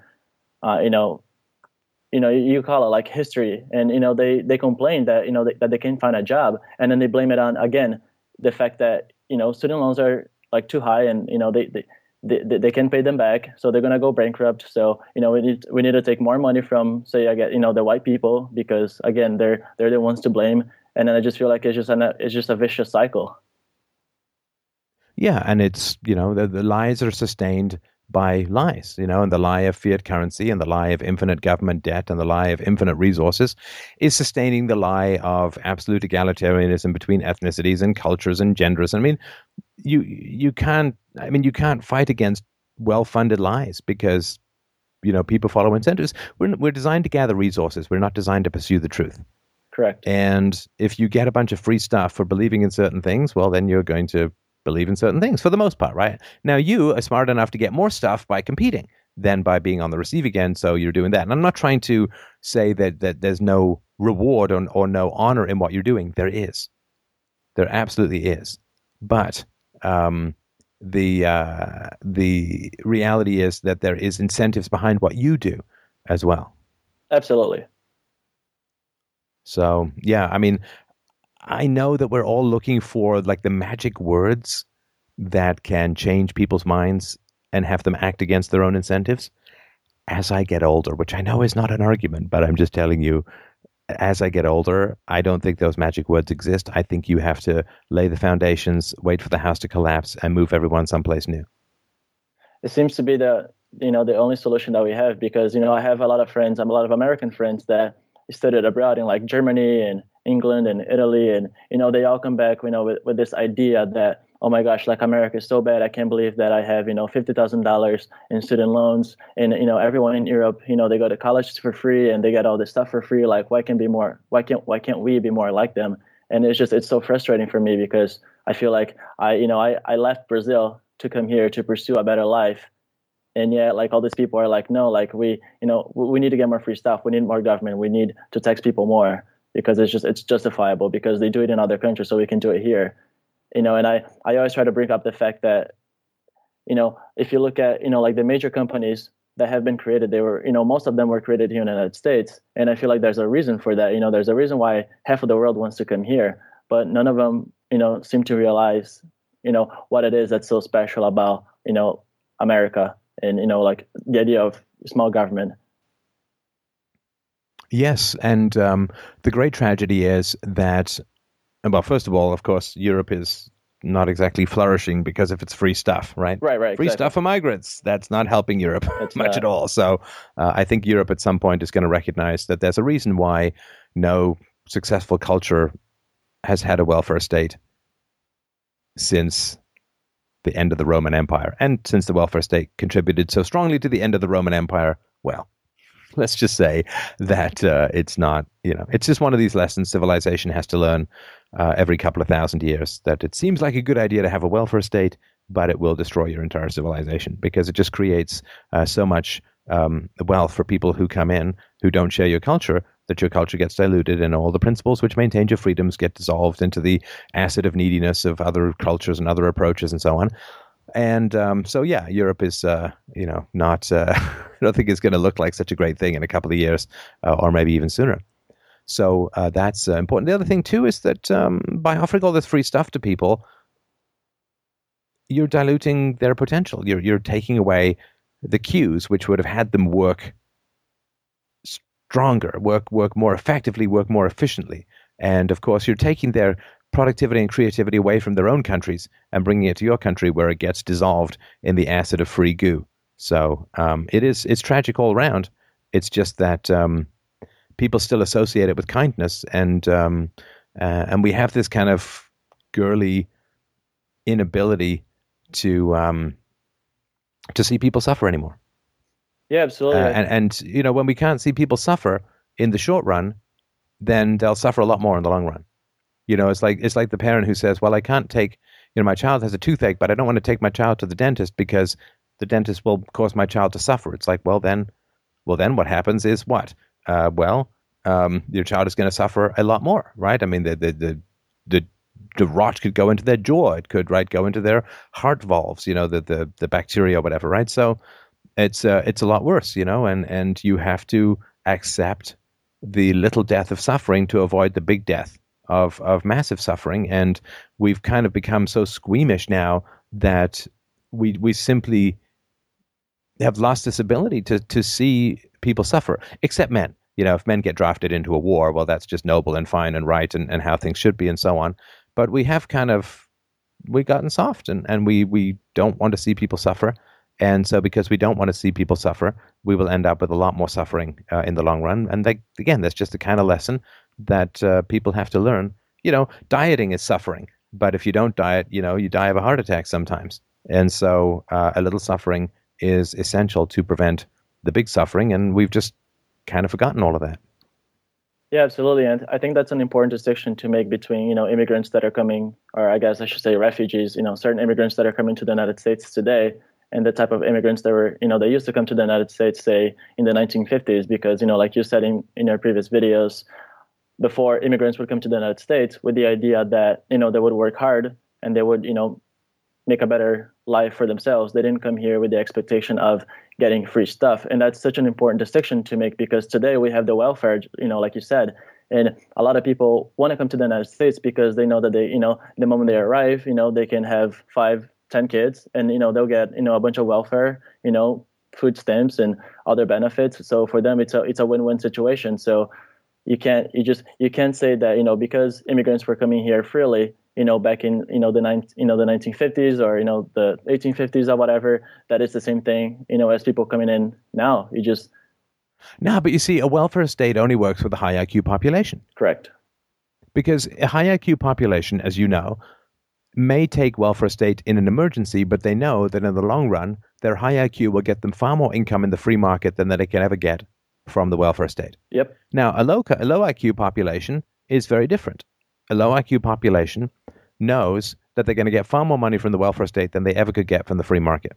And it may not even be low IQ. It may just be language differences, cultural differences, whatever it is, right? And so when you have a welfare state, it's bad enough, though not the end of the world, in a high IQ population. Because there's also the regression or progression to the mean, right? So let's say you have some woman who's not too smart, an IQ of 85 or 90, and let's say she's an East Asian woman. Well, her kids are more likely to be closer to 100 in IQ, right? In the same way that they'll be less intelligent than the average, but more intelligent than her. In the same way that a genius's kids are usually more intelligent than the general population, but less intelligent than the genius. Like a tall guy's kids are taller than the general population, but shorter than the really tall guy. And so in a welfare state, there is a natural progression to the mean. So let's say someone's so dumb that they end up on the welfare state. Well, their kids are going to be likely more intelligent and therefore get out of the welfare state. But if you have a low IQ population where the average in the population of IQ is like 85 or 90, then those kids are still going to grow up and say, well, I'm going to get more money. It's probably an unconscious process, but I'm going to get more money out of the welfare state than I will out of competing in the free market. Right. So the welfare state with a high IQ population is not great, and it's definitely dysgenic, but it's sustainable for a lot longer. But when you get masses of low IQ populations coming into a welfare state, it drags the whole damn thing down. Because the rational calculation is always that, the rational calculation in general is that it's more profitable to stay on the welfare state. And this is one of the reasons why multiculturalism can't work. I think multiculturalism can work among groups that are similarly constituted in IQ, which is why, among white people, where there is on average 100 IQ, white people can sort of all move to America from, Spain and Greece, Portugal, and the Netherlands and Switzerland and France and you name it, right? So all white people also have the same average intelligence as a whole. And so they will come to America and they'll generally end up with a society that has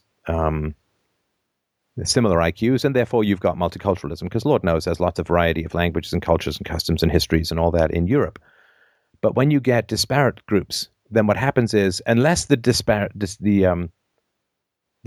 is understood, then you end up with all this tension, right? So if you look at sort of East Asians, Koreans and so on in black neighborhoods, right? Well, the black neighborhoods, like the ghettos, right? Well, the convenience stores, the dry cleaning stores or whatever, they're owned in general by the sort of East Asians. And that's considered to be a bad thing because the IQ disparity is not understood. So there's a lot of resentment. People who don't understand East Asians, high IQ in particular, and in particular fast reflexes, and even more in particular, spatial reasoning, very high. So one of the reasons why there are so many Chinese and Japanese and Korean engineers and mathematicians, spatial skills and spatial reasoning skills are very, very high. Unlike Ashkenazi Jews, where they're very high verbal skills, lots of writers and cultural icons and so on, but spatial reasoning is not that great, which is why there aren't that many in architecture and engineering and so on. And so if you understand these differences, then you can look at the disparities between racial groups. And you can say, okay, well, this kind of makes sense. I don't resent it, if that makes sense, because, it's just, If you don't have a great singing voice and someone has a great singing voice and they end up with a career as a singer, you don't resent them because you understand that they have a better singing voice than you. I mean, you might resent them, but it wouldn't really make much sense. Correct. But if we're told that everyone's equal, then when the natural disparities among groups of different IQs and different abilities and so on, when those naturally start to play out in the free market, everyone starts screaming bigotry and society collapses eventually. And so this is why, when I talk about group differences in ethnicities and so on, of course, it's not meant to tell you anything about an individual, of course, right? But I say this because I wish to, we're all jammed in here together. We're all cheek by jowl. We're all in the same areas at the moment. Lots of different ethnicities, lots of different groups. Now, if we don't start to figure out these group differences, we're going to tear each other apart. Like this is a plea for peace. This is a plea for understanding. This is a plea for facts. I want us to be able to get along, because if we can't get along, there's going to be a whole lot of unpleasant not getting along going on for a whole long time. Yep. And so we need to get these facts across. We need to and I know it's painful. I know it's difficult, but this is the little suffering that is much better than the big suffering that's going to come afterwards. I am desperate for multiculturalism to work because I don't think it can be undone, or how that could even possibly happen. So we're stuck in this multicultural, diverse environment. And the only chance that we have to find a way to even remotely make it work is to understand the differences between groups. Maybe we can work to remediate them. Maybe there's things that we can do to fix it. I don't know. But the first thing you have to do to solve a problem is to admit that you have a problem. And if we can understand group differences between ethnicities, between males and females, right? Right. Then we have a chance to live together where different groups are going to be doing different things at different levels of abilities, right? Then at least we'll look at that and say, well, there's some reasons for that. Yeah, okay, women get paid less than men, but a lot of women choose to stay home, and therefore their husbands are paying their bills. They stay home with kids or whatever. Their husbands are paying their bills, so they're actually getting paid a lot. We just don't see it, right? So okay, so there's more men than women at the highest levels of intellectual achievement, but that's because the male IQ bell curve is flatter, right? I mean, there's more men at the both extremes of less intelligence and greater intelligence, and men tend to be clustered, women are clustered more around the middle. So we can say, okay, well, so there are more men at the highest levels of intellectual achievement, and there are more crazy homeless men, right? And so if we can sort of look at these group differences and say, okay, I can understand this. It's not all racism, sexism, bigotry, whatever is going on. Then we have a chance to live together and in peace. And that is called enjoying differences, or at least accepting differences. But if we think everyone's the same, as the left wants us to believe, everyone's the same, and all group discrepancies are the result of bigotry, well, then we are toast. And multiculturalism is going to dissolve into the same civilization, destroying disasters that it always has in the past. But we have a chance now for the truth that can bring not necessarily immediate comfort, but the potential for long-term peace, which I am desperate for. Yep, I completely agree with you, but I just feel like, do you think, given the situation, Donald Trump being the president, which, I'm really happy about, do you think that we'll ever get to that point where we can actually understand those differences between, groups and men and women? Because it just seems like everybody is just so divided right now. If you can't even, I don't know how it is in Canada, but here in the United States, you can't even, the moment you bring up politics and, you bring up either Hillary Clinton or Donald Trump or conservative or liberal, everyone is just like up in arms and they're screaming and yelling at each other. And it's like you can't even have a conversation. Right. I don't know. I mean, you're asking me to predict a future I'm trying to shape. Right. All I can tell you is that I'm trying to be as honest and as helpful as possible to the world. And, it's I can't control whether people will listen. I can control what I say. I can control how engagingly I put it and place words in people's minds.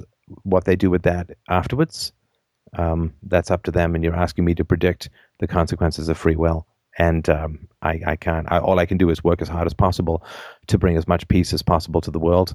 And whether people listen or not, it's I've done everything I can. The rest is up to the ears of the people around. Yeah, absolutely. And I think you're doing a fantastic job. I've shaped a lot of my opinions on, globalism and culturalism just by listening and watching your videos, and I try to get the idea across to people that we're not all the same, and that our differences, and we can't just bring everyone into America and expect us to like all work together and function together. Here at my university, there's this big, especially from the international office, there's this big push for, we're all equal, we're all the same, doesn't matter where you come from. And, to an extent, I do agree with that because, I do come from a different country and people have accepted me, who I am and where I'm from. But, I also believe that I share a lot of the same values and beliefs that a lot of Americans have. And I think that's what's helped me be so successful here in the United States. But a lot of people, they come here, and they want to be treated equally, but they just don't share the same values and beliefs that a lot of Americans have. And I think that that's a problem. I think the diversity of color or where you come from is not as important as what you value and what you believe. If you come here and believe in Sharia law, if you come here and think that if I don't believe in Allah, then my head needs to be cut off, then we have a problem. Yeah, I guess you could say, but I don't think that they want to necessarily be treated equally, though. I think that they want free stuff that other people have to pay for. That's right, not exactly. wanting to be treated equally. Right. So, well, listen, I hope that helps. I appreciate the question and the comments. It's always a good thing for people to understand sort of why it is that I think these topics are so important. I am desperate for the greatest potential for diversity and multiculturalism to work out against all the evidence of history. And the only way that's going to happen is if we accept the true differences between groups and drop the cries of bigotry and resentment wherever these differences show up. Otherwise, we're just going to tear each other apart. And so thanks very much for your call. I appreciate it. Let's move on to the next. All right, up next is Sean. Sean wrote in and said, what do you think of the current sexual education policies within the United States? That's from Sean. Yeah. I don't know. What do you think, Sean? Well, let's just put it this way. My school actually wasn't too terrible, but it's something that's always kind of been in the back of my mind as far as something that could be improved as far as education. But the main problem with say sex ed is right now most people are in public education, since that's run by the government. How good a job could they really do? Yeah, I remember being in sex ed, right, in Canada, and it was gross. Like it was really, really gross. And I won't sort of get into the details about it, but it's well, now you got me curious. What do you want to hear? I can tell you. I had to leave the class at one point. I was so grossed out. Well, because it was all, I don't know. Okay, here's a story I remember. I remember a story being told in sex ed about a woman who got some sort of venereal disease and sprayed Lysol on her labia and fused the skin together. Ooh. So yeah, it was pretty gross stuff. And it's wrong all around. It's wrong. The sexuality is absolutely, in my very strong opinion, is absolutely not something that the government should be teaching to your children. This is something... I would completely agree with that. Yeah, this is something that is the job of the parents. It's the job of the parents. It's the job of the parents. And I don't know what the hell the government is doing in there teaching kids about sexuality. I mean, of all the, it's such a powerful and foundational part of life that the idea that the government would be teaching it to your children. I mean, I don't even teach the government. I don't trust the government to teach children history, let alone sexuality. Oh God, I know. It is. It's sorry. Go ahead. Well, I was going to say with history, when I was in school, one of our teachers when I was in high school, it was almost like one Friday she didn't want to teach, so they asked for a she was like, how about a student teacher? And so that was usually my sleep period, because I'm fairly good at history. And so all the kids, all the teenagers in my class picked me. And I'm like, oh, come on, guys, I want to take my nap. But they all wanted me to teach the following Monday, because they learned more with me than they did with her. Right. Do you know that the World Health Organization advocates that sex education should teach masturbation to children as young as 4? Ooh. That's a little young, in my opinion. You think? Well, first of all, what the hell is the government doing teaching masturbation? Secondly, who the hell needs to be taught how to masturbate? Thirdly, 4? 4? This is like, to me, this is like, it's close to pedophilia as a health, quote, health program. In 2013, Chicago was the biggest U.S. city to mandate sex education for every grade level, including kindergarten.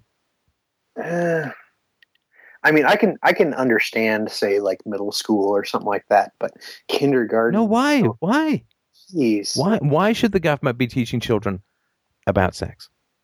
Well, and the big problem I kind of have with that, and when it comes to parents teaching their kids about sex education, there's both they can do it very well, or they can do it not very well. But I mean, yeah, I agree, it's up to the parents.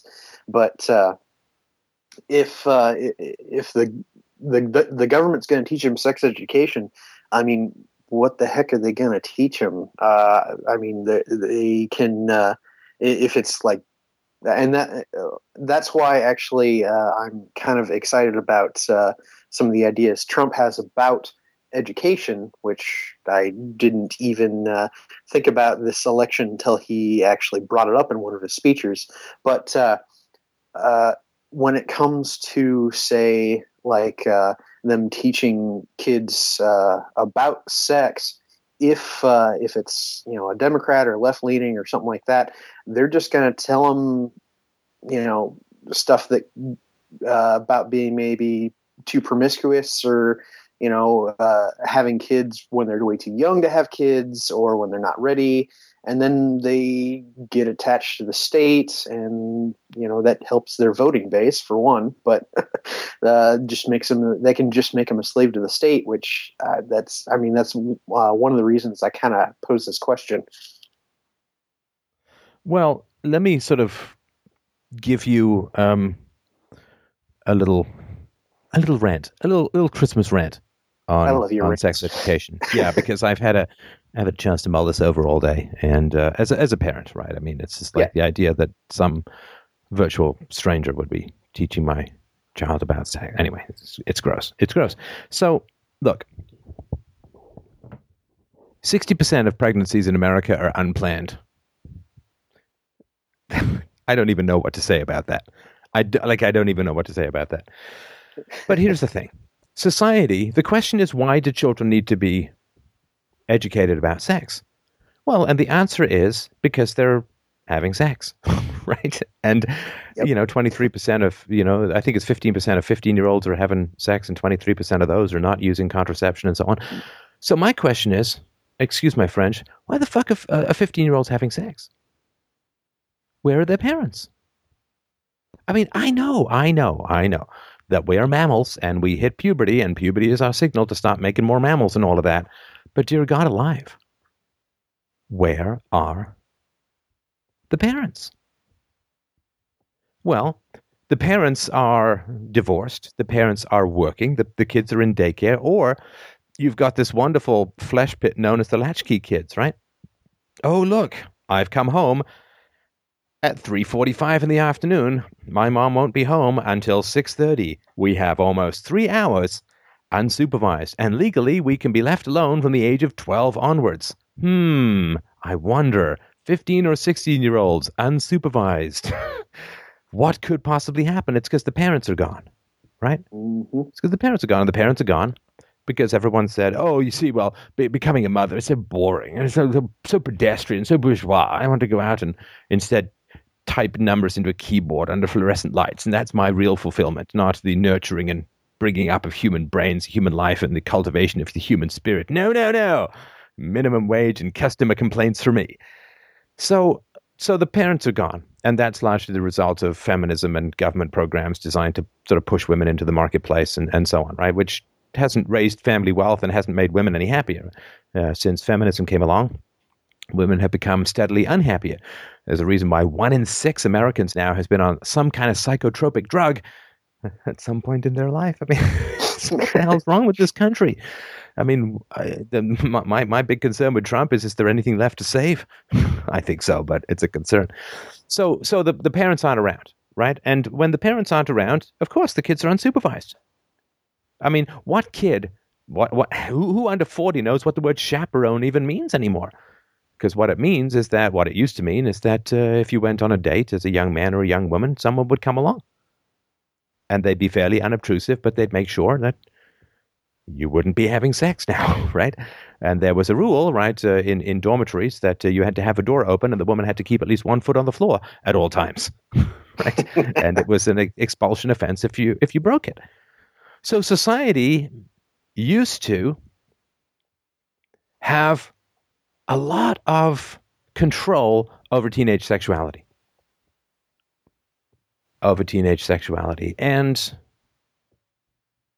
so that would be the province of the family, maybe a little bit of the church in terms of teaching about sexuality. And this, of course, was important. That's how it should be transmitted. Sexual values should be transmitted by the family, of course. I mean, the family, that they're only kids because of sexuality within the family, and therefore, this is not, to me, that complicated. But here's the thing, right? So in order to get women to go out to work, right? If women go out to work and then let's say they have a daughter, right? The women go out to work and their daughters are unsupervised and their daughters have unprotected sex and get pregnant. Oh boy, how does that career look now, mommy? Now that you have to spend $250,000 raising your granddaughter from your 16-year-old daughter's loins, right? Suddenly, it doesn't seem like such a good deal anymore. They actually have a show about that in the United States. The teen moms thing? Yeah, like 16 and pregnant teen moms. It's really embarrassing. No, I should grit my teeth and have a look. It might be. I mean, it doesn't look good. Let's say there's some woman out there. She's pulling home, I don't know, $30,000 a year after taxes, right? Yeah. In 5 minutes, her daughter, who's unsupervised, can take 10 years of her salary to raise a child, right? Yeah. $300,000 or $200,000, whatever it's going to be, depending on where you are. So suddenly it doesn't seem like such a good deal for the financial value of the family for the mom to go out to work and leave the child unsupervised. If the child ends up having sex and getting pregnant, then boom, suddenly, not so great. Not only does she have to raise a child, which costs a lot of money, but also her daughter is going to be unmarriable. But that's how it used to work, right? Yeah. Because and for two reasons. One, of course, is that she comes with a child and a liability and maybe an ex-boyfriend around who's surly and pimply and whatever it is, right? But secondly, because a failure to plan for pregnancy indicates that you're stupid. Now, it's not 100% correlation, but it sure ain't zero either.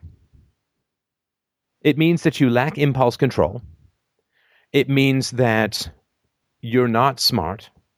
And therefore, it's a sign, it's an indication that you will not be a trustworthy partner or a high-value partner to have children with. A lot of intelligence genes to pass along the mother's side.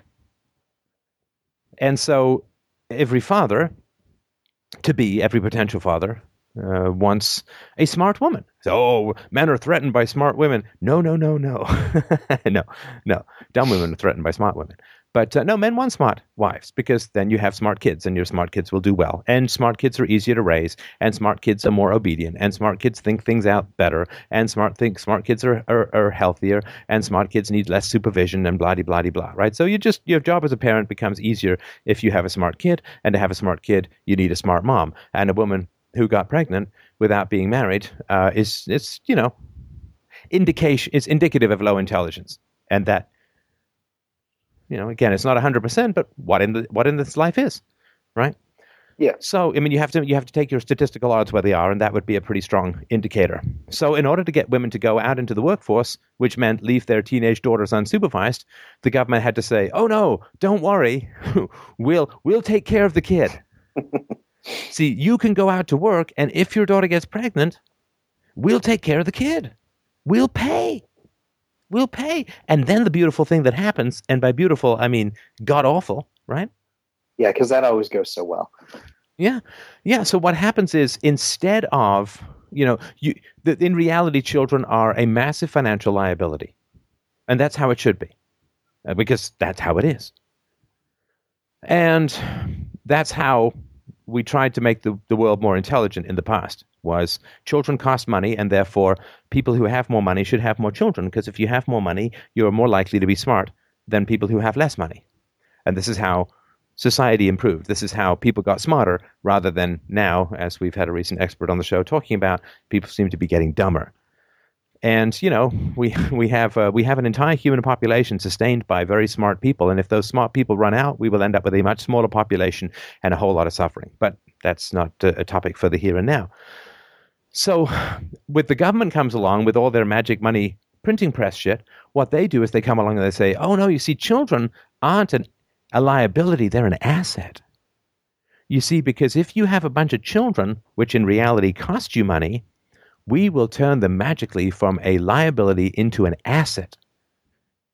Because otherwise, your sexual market value would go through the toilet, and parents would panic, and then the women would quit to be home with their teenage daughters, and we'd lose all that juicy tax revenue.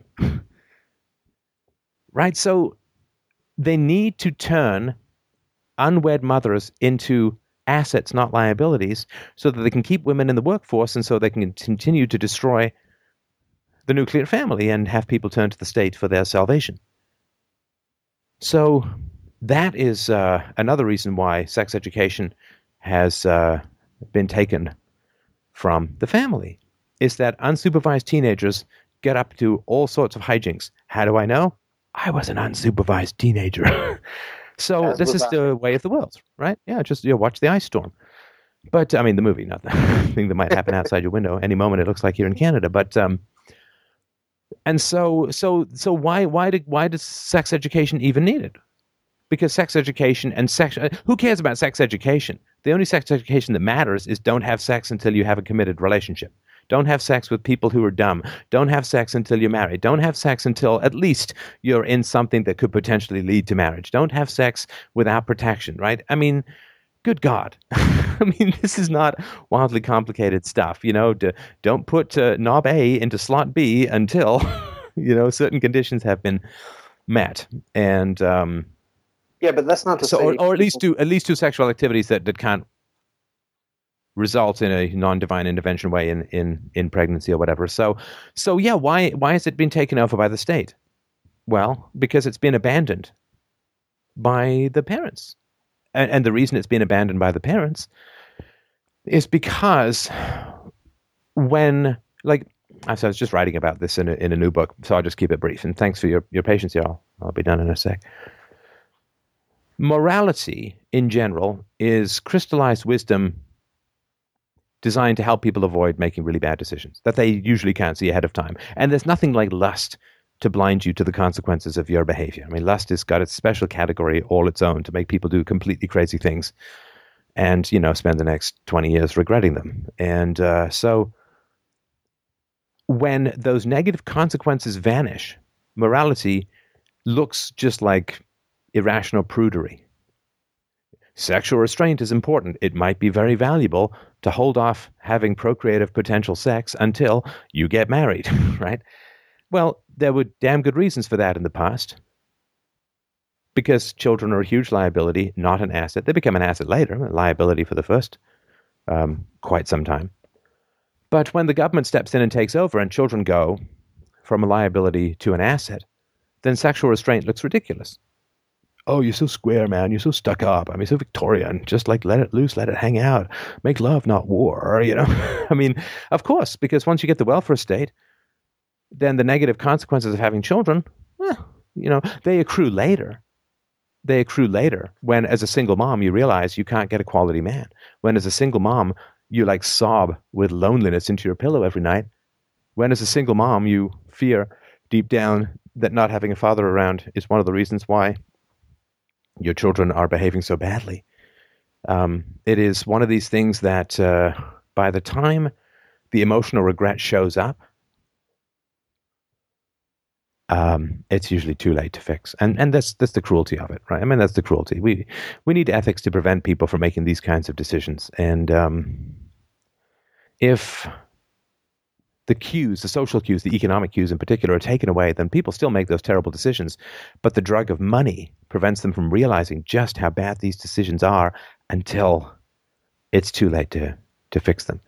And the other reason why, of course, children, girls who grow up without fathers, we know, start to menstruate a year or two earlier than girls who grow up with fathers. You know, for obvious R-selected reasons, which I talk about in the excellent presentation series, Gene Wars, Gene Wars. And so, yeah, the state has kind of stepped in for a bunch of reasons. One, it hypersexualizes childhood, which is kind of an R-selected phenomenon.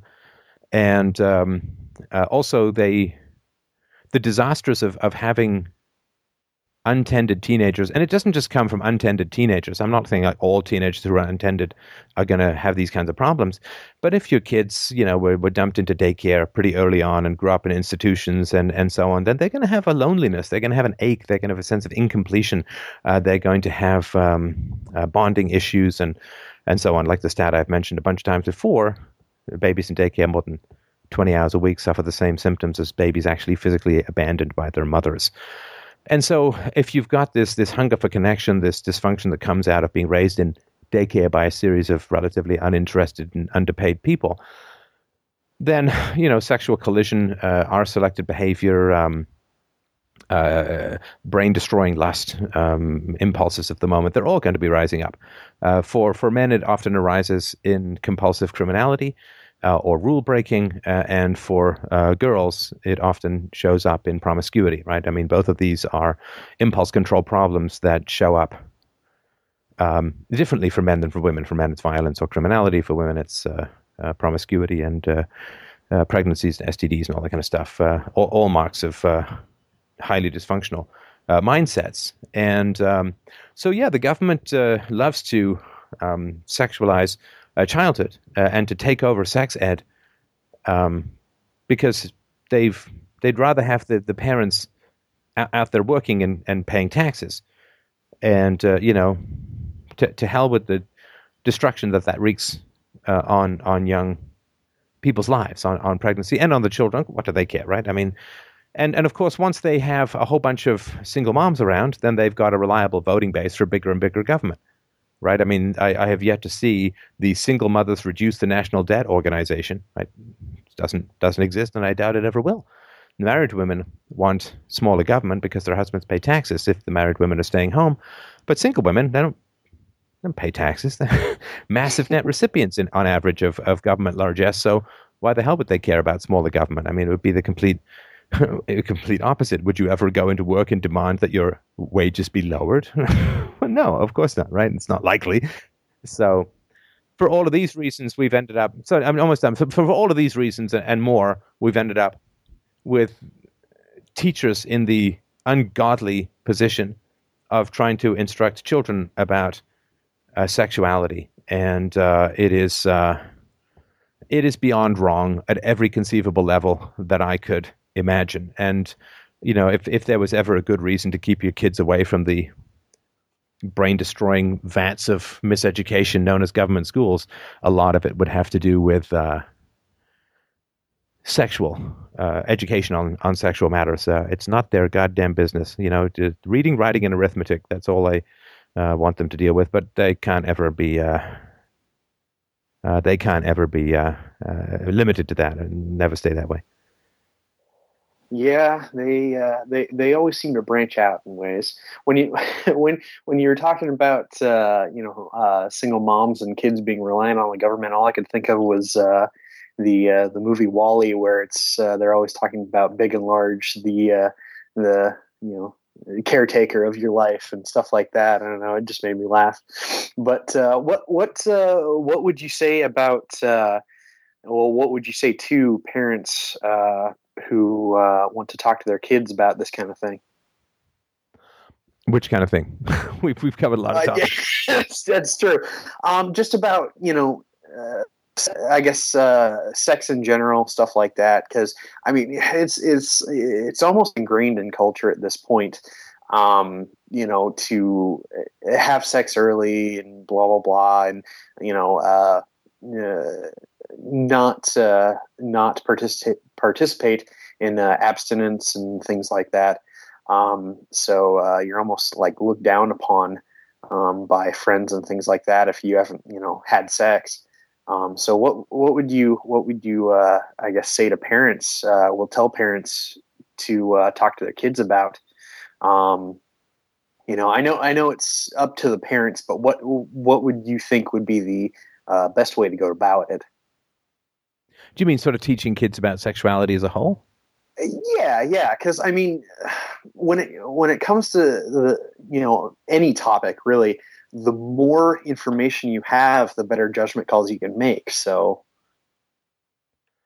Yeah, I mean, I don't know, I'm going to have to beg off on this one. I have had some thoughts about it, but not enough to give anything that would be particularly useful.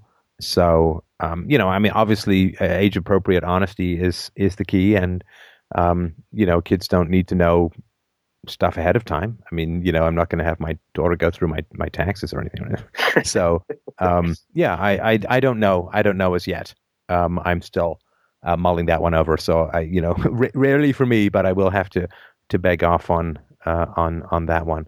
But there is this kind of thing, like where if the government isn't doing it, people sort of think, well, then it can't possibly get done. Like it won't get done.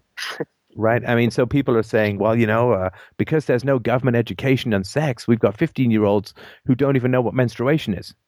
It's like, what? Why? Why don't their parents talk to them about these things? I don't know. I mean, I think I think that's kind of the job of the parents. And, I'm sorry if the parents aren't doing that job, but why, the children of responsible parents should be exposed to shocking information,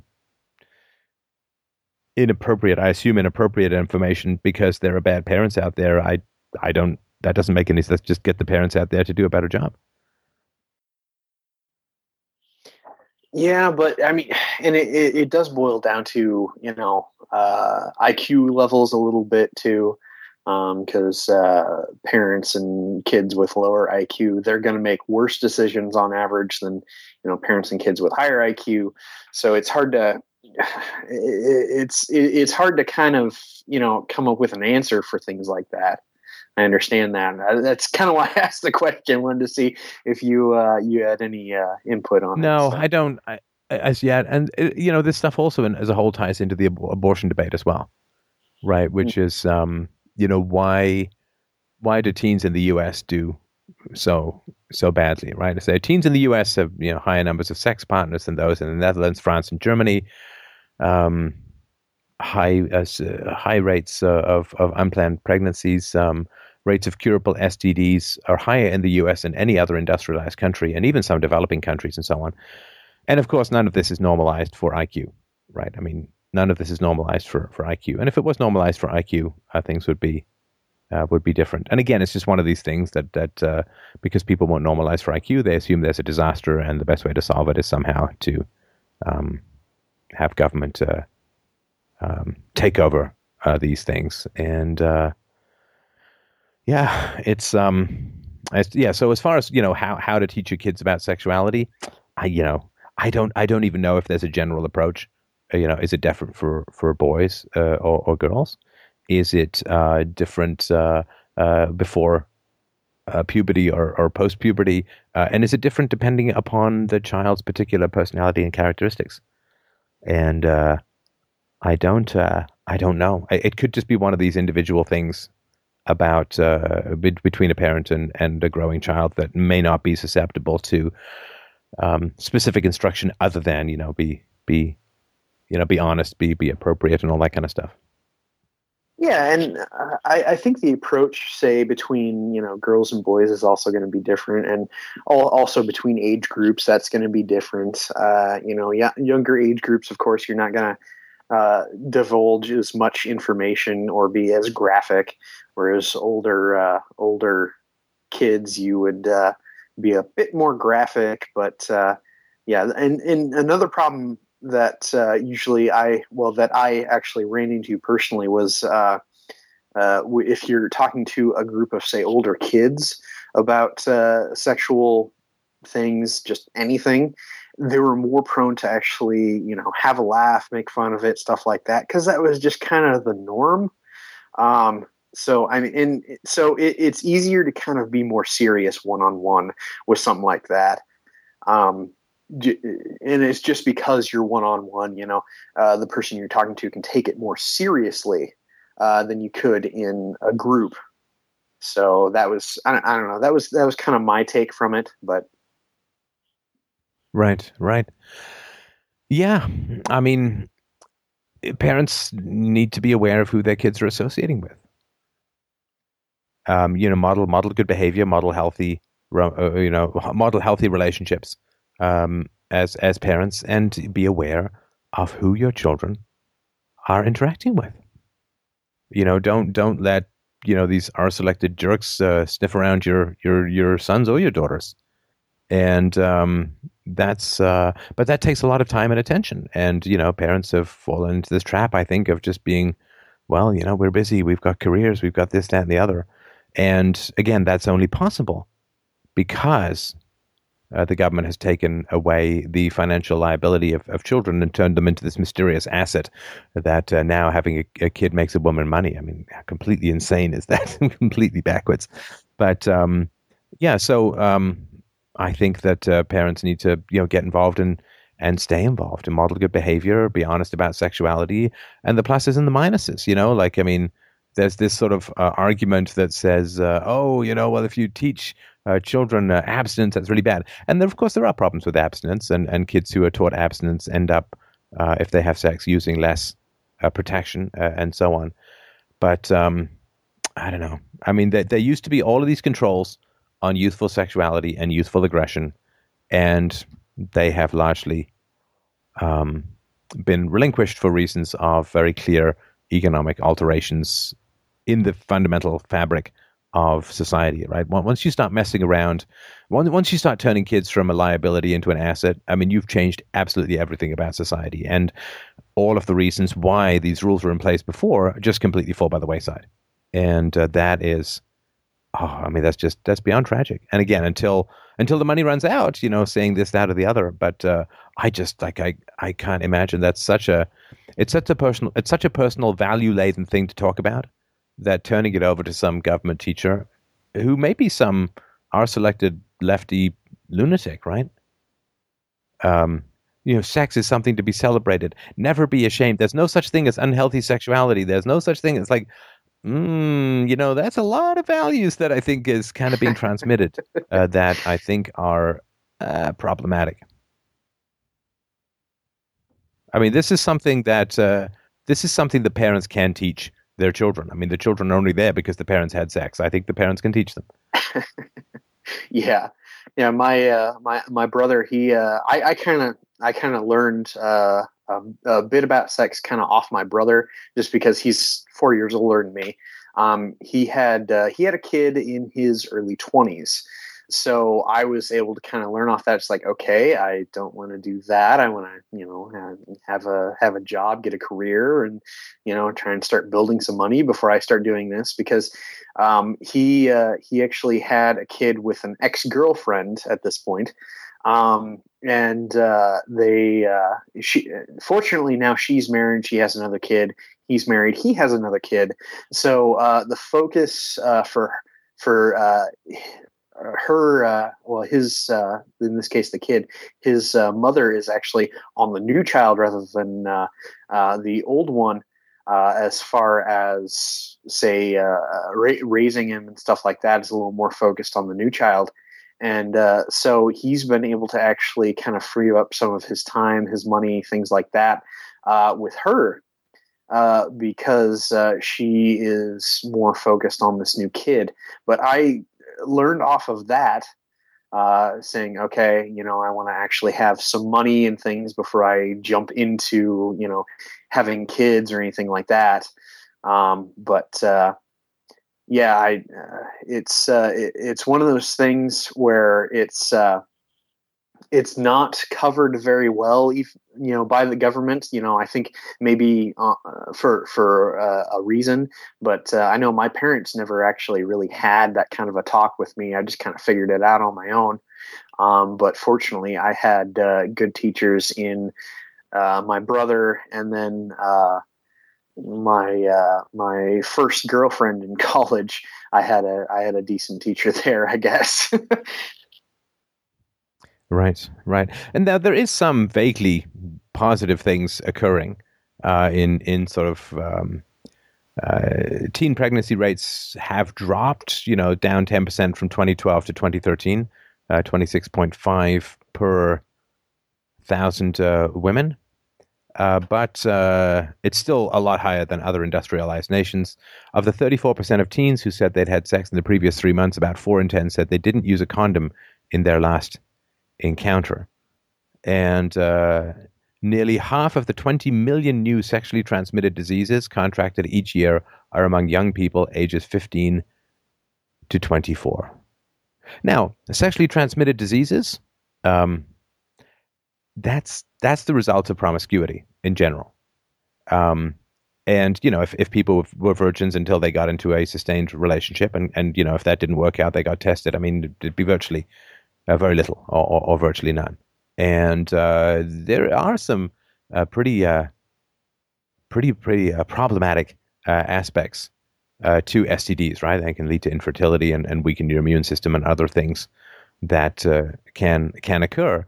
But again, can we normalize this by IQ? Can we normalize this by race? That's never going to happen. So again, I mean, America just gets this bad reputation because there are certain groups that are more promiscuous than other groups and so on. I think that's not a big shock to anyone who's been out in the world. But it's,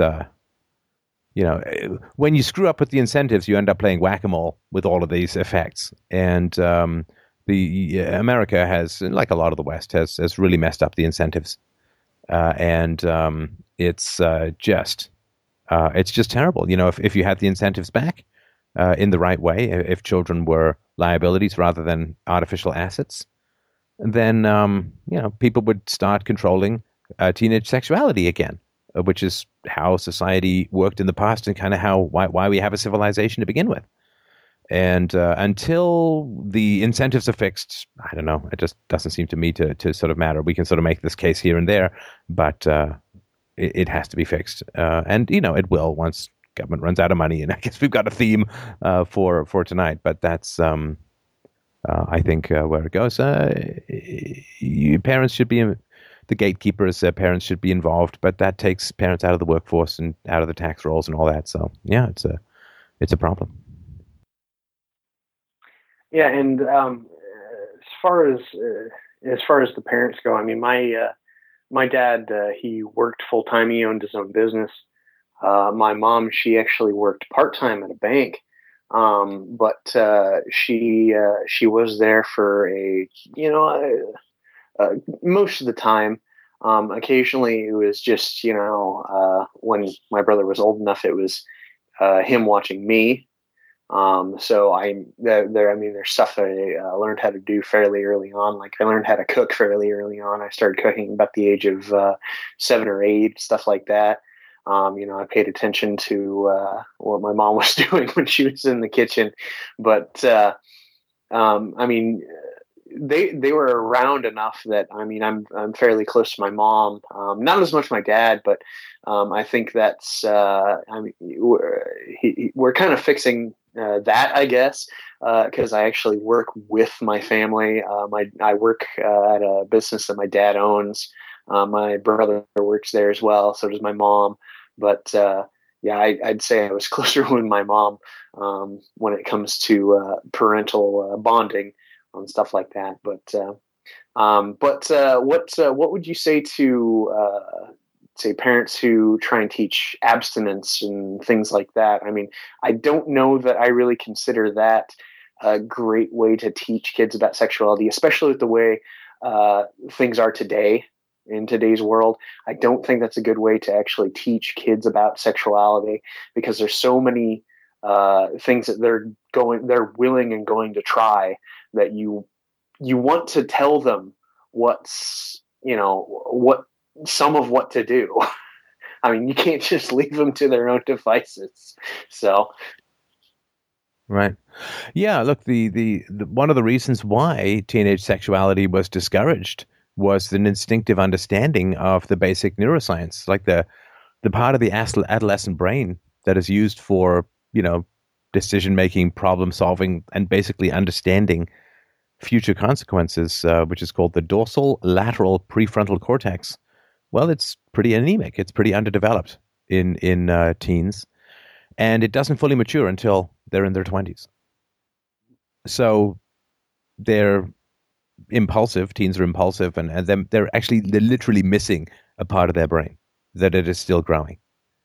And like giving teenage sexuality is kind of like, you've got an 8-year-old and you ask her to help you bring the new ping pong table to the basement. They're not big enough. They don't have the muscles. They don't kind of get it squished up against the wall like a bug. And so this reality that we have sexual maturation, close to a decade before brain maturation, that's important. In the U.S., young people between the ages of 15 and 24 get an STD every 3.5 seconds. And that is important. That is important. And, girls who are sexually active, they have an immature cervix, much more vulnerable to infection from viruses and bacteria. And, the sort of basic facts is really important to understand. So this is, it's a mess, and the government shouldn't be having, in my view, anything to do with it. The government shouldn't be having anything to do with much at all. But in this particular issue, it's so value-laden, and it's a recipe for such conflicts between what the kids are being told at school and what the parents may believe, that it's just such a mess. Yeah, and I agree. Government should not have their hands in most things, because just about anything they touch kind of, explodes or implodes on itself. So, right. Yeah. Well, I don't want to take up too much of your time, because I know you got one more caller. So. All right. Thanks for the call, man. I appreciate it. And, please, of course, everybody, let us know how outraged you are about all of this, and tell me if I've gone astray, and, help set me on the right path if I'm off. But I appreciate the question. It was very, very interesting. Thank you. Yep. Thanks for the talk. All right, up next is Don. Don wrote in and said, how will humanity survive as a species unless we address our pandemic addiction to belief? That's from Don. Hey, Don, how you doing tonight? I'm doing great. Steph, can you hear me? Yeah, I can hear you fine. Okay. Can hear you fine. I think you'll understand this very well, since on a number of occasions you've said, never bring feelings to a fact fight. I like that. But even more so due to the fact that I heard you say you can't reason a person out of belief. And my contention is that is a problem that we're faced with now, precisely because the future is coming at us so rapidly now that we can no longer have the ball and chain of belief tied around our ankles. It was only a century ago that we used to think that our galaxy comprised the known universe, that the physics of the universe worked like a giant clock, that solid objects were undeniably separate, that the space between these objects was empty, that the physical objects themselves were all that mattered. But today we find out that there are billions of galaxies, that the physics of the universe works more like a thought, or perhaps more like a desire, that objects we think are solid are actually constructed mostly of space, that there is an intrinsic connection between separate objects irrespective of space-time, that the space between these so-called objects is full of the stuff from which objects are made, and that what really matters, what really counts, cannot be acquired by our five senses alone. These discoveries should have altered the way that we view our existence in the cosmos and our relationship with each other, but because our beliefs have yet to catch up with these new facts, we remain blind to implications of a new model of the ideal that these facts require. Because of this blindness, we remain unfamiliar with the ideas necessary to rescue us from the swirling vortex of history into which we are about to disappear. This staggering rate of the influx of new facts also reveals a staggering rate of the obsolescence of existing facts. This rate of obsolescence suggests that belief no longer enjoys the near infinity of the present that it once needed in order to support conclusions that we've made that would never face. No, sorry, I hate to interrupt, but I just need to know, because it's generally not a show where people call in and read essays. So I think I get the general gist. Is there anything you wanted to close off with before we start discussing? No, that's okay. I thought it would help me not to stutter so much, but okay. Yeah, no, that's fine. I don't have a problem with the stuttering. I sympathize. It's a challenge, and it is indeed. So yeah, I really sympathize, and good for you, right? I mean, it's not the easiest thing to do to call into a show like this if you know you have that speech challenge. So well done, good for you. That's excellent. So the sort of rewording of the phrase that I have used, and I didn't originate it, is you can't reason a man out of a belief he was not reasoned into. Mm-hmm.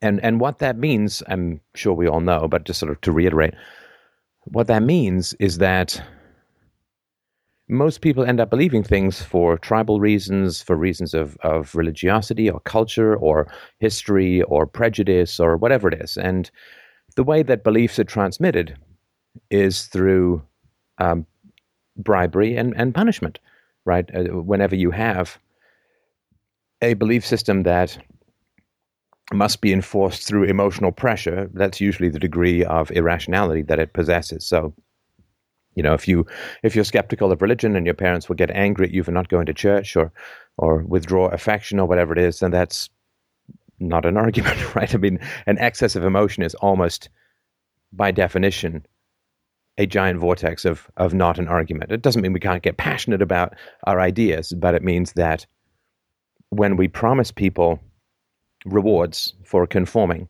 to our belief systems and we threaten them either directly through parental or teacher punishment or through a third party like going to hell or whatever, whenever this occurs, we're in the presence of not an argument. And the primary place where people used to look for this, myself included, was in religion, which is a very obvious place where there is the bribery of heaven and the punishment of hell, and also that the conformity to the religion is often, though not always, it's often transferred from parent to child via emotional withdrawal, manipulation, punishment, threats, bribery, and so on. And that to me, that's not the primary issue in the West at the moment. The primary issue in the West at the moment is this leftist indoctrination, social justice warrior stuff, where we've had a number of people call in and we get these messages all the time.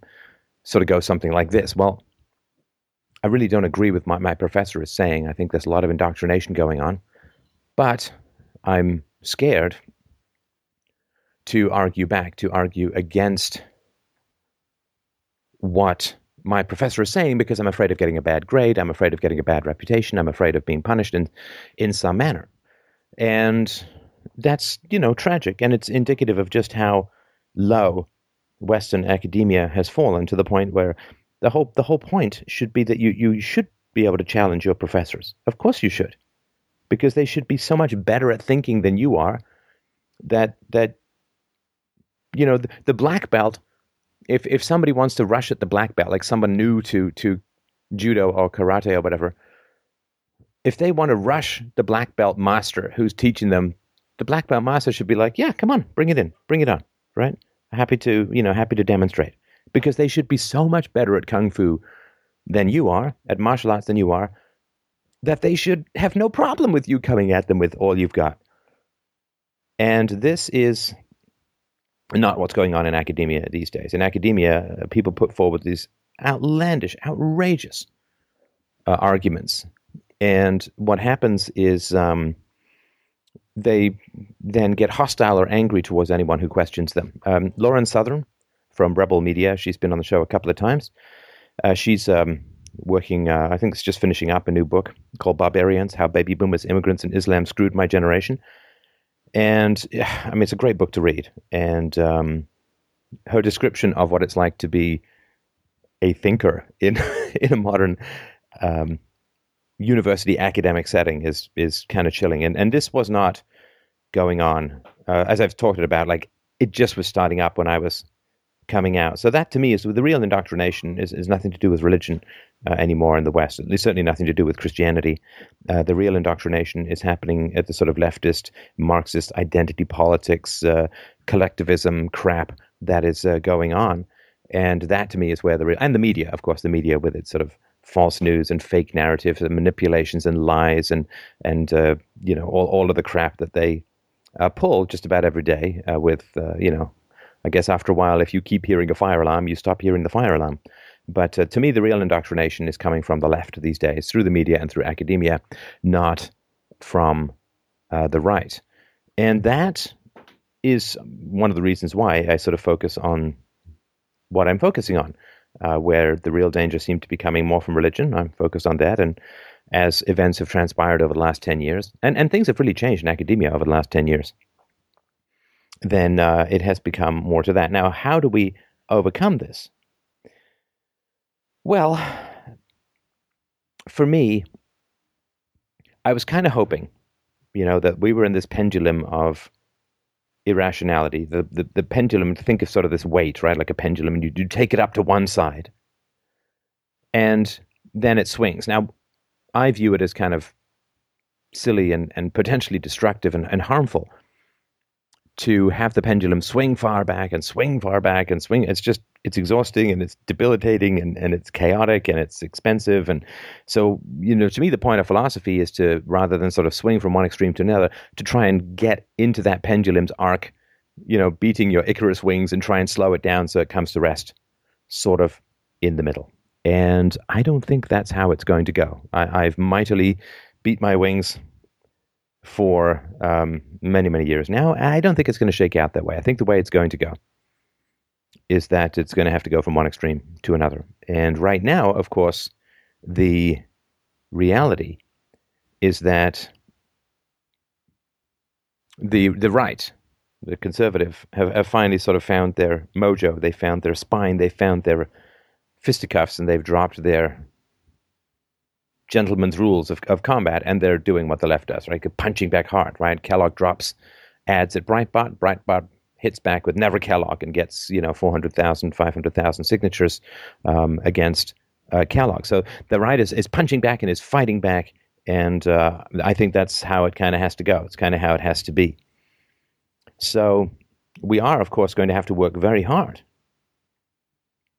to try and figure out how to deal with this indoctrination that's occurring from the left. And you can't really fight something that is so heavily funded by sort of irrational money, right? That is a big problem.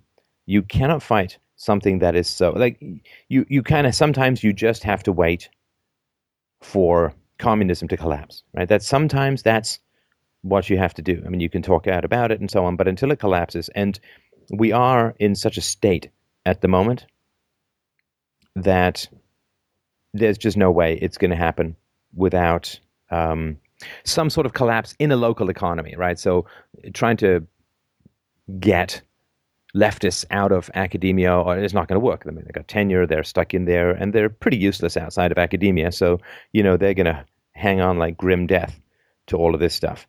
But what you can do is you can sort of make the case that you should try to end these massive subsidies towards academia, right? And then that's the way things work from there. And it's the same thing with, can you really fight feminism when all of the economic incentives are around making men disposable and having the government replace the father in the family? Well, you can't really. I mean, you can talk all you want, but what is the old phrase? Money talks and bullshit walks. And even if it's not bullshit, it's still going to take a defunding to change it. What changed Acorn? Well, James O'Keefe went in there, exposed some stuff that was considered pretty bad, and it got defunded, and then it went away. So this, I think, is really important to understand, that it's not going to come out of arguments alone. The arguments can't be, well, leftism is crazy and leftism is wrong and collectivism is wrong and Marxism is evil and identity politics is divisive and all of that kind of stuff. We can make that case, but that's not going to budge a single spotty behind of a chubby blue-haired professor out of academia, because they've got their contracts, they have their tenure, they have their summers off, they have their lovely trips to overseas destinations, they have their sabbatical years. I mean, you can't talk someone out of any of that. But what you can do is say, we should not be pouring massive amounts of taxpayer money into universities. And now, of course, people will say, well, but education is very important. Then it's important to be able to make the case that it's not education, it's indoctrination. That's an important case to make. But you can't, there's another old saying that you can't make a man understand something when his income depends upon him not understanding it. Right. And that, I think, is important as well. So I would say that keep focusing on the source of the funding, because the terrible ideas are following the funding, right? The more money gets poured into an institution from the state, the less it actually has to hand out anything of value to society as a whole, right? I mean, I think we can sort of all understand that. So that's sort of my go for the source of the funding, while reminding people that when it gets defunded, it's not like we're losing education, we're losing indoctrination. So, point out it's the same thing with the media, all right? I mean, to defund the media simply requires don't give them money, don't click on their ads, and use whatever legal mechanisms and peaceful mechanisms you can to deprive them of income. Talk other people out of having a subscription to whatever it is, and just make sure that you start to cut off their source of income, right? Because bad ideas fester in the shelter of income.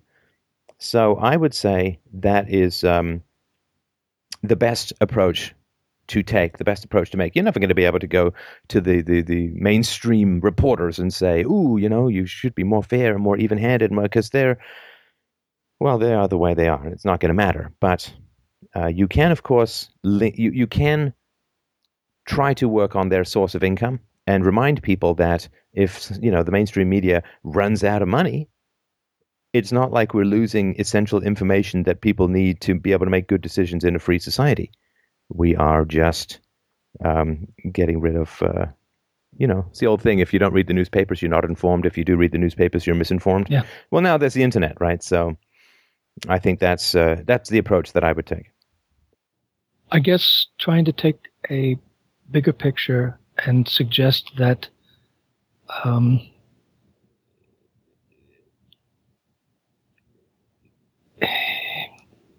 if people weren't so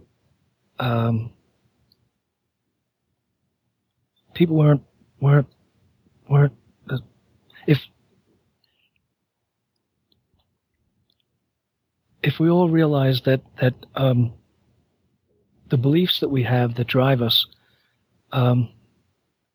came from other people, and they didn't originate with us, then maybe we would be more inclined to think our own thoughts instead of take up the cause of those who for thousands of years have told us what to think and have taught us what to believe. If we could only shed that addiction to belief and begin to think for ourselves and to think dynamically, and maybe we could bypass the fear of that professor who we're afraid to offend, and say, I think that I can do this. I think that I can get away with this. I think that I can make my position known, and I think I can argue with this guy, regardless of whether or not I think he's going to give me a lower grade. I don't have to believe that he's superior to me. I don't have to believe that he's smarter than me. I don't have to believe that he knows. But if you don't believe those things, then why on earth would you pay him money to instruct you? But this is the fundamental question. Because we can say to the government, stop funding these colleges and let them face the market and provide value to society. But the other thing we can also do, and I believe this, and I've made this case for many years, unless you actually need that specific piece of paper to do your job, like if you want to be an engineer, you've got to get your engineering degree or whatever and get that little ring. But if we can also convince people that the arts education, it's not exactly the trivium, it's not exactly the classics, it's not exactly reason and evidence anymore, it's indoctrination. So why would you pay to come out dumber, more frightened, less able to think, more confused, more resentful, more angry, more bitter, less marketable, less employable? Why would you go and spend all that time, pay all that money, end up with all that debt that you can't discharge through bankruptcy in order to be really, really badly programmed, or I guess well programmed with bad ideas?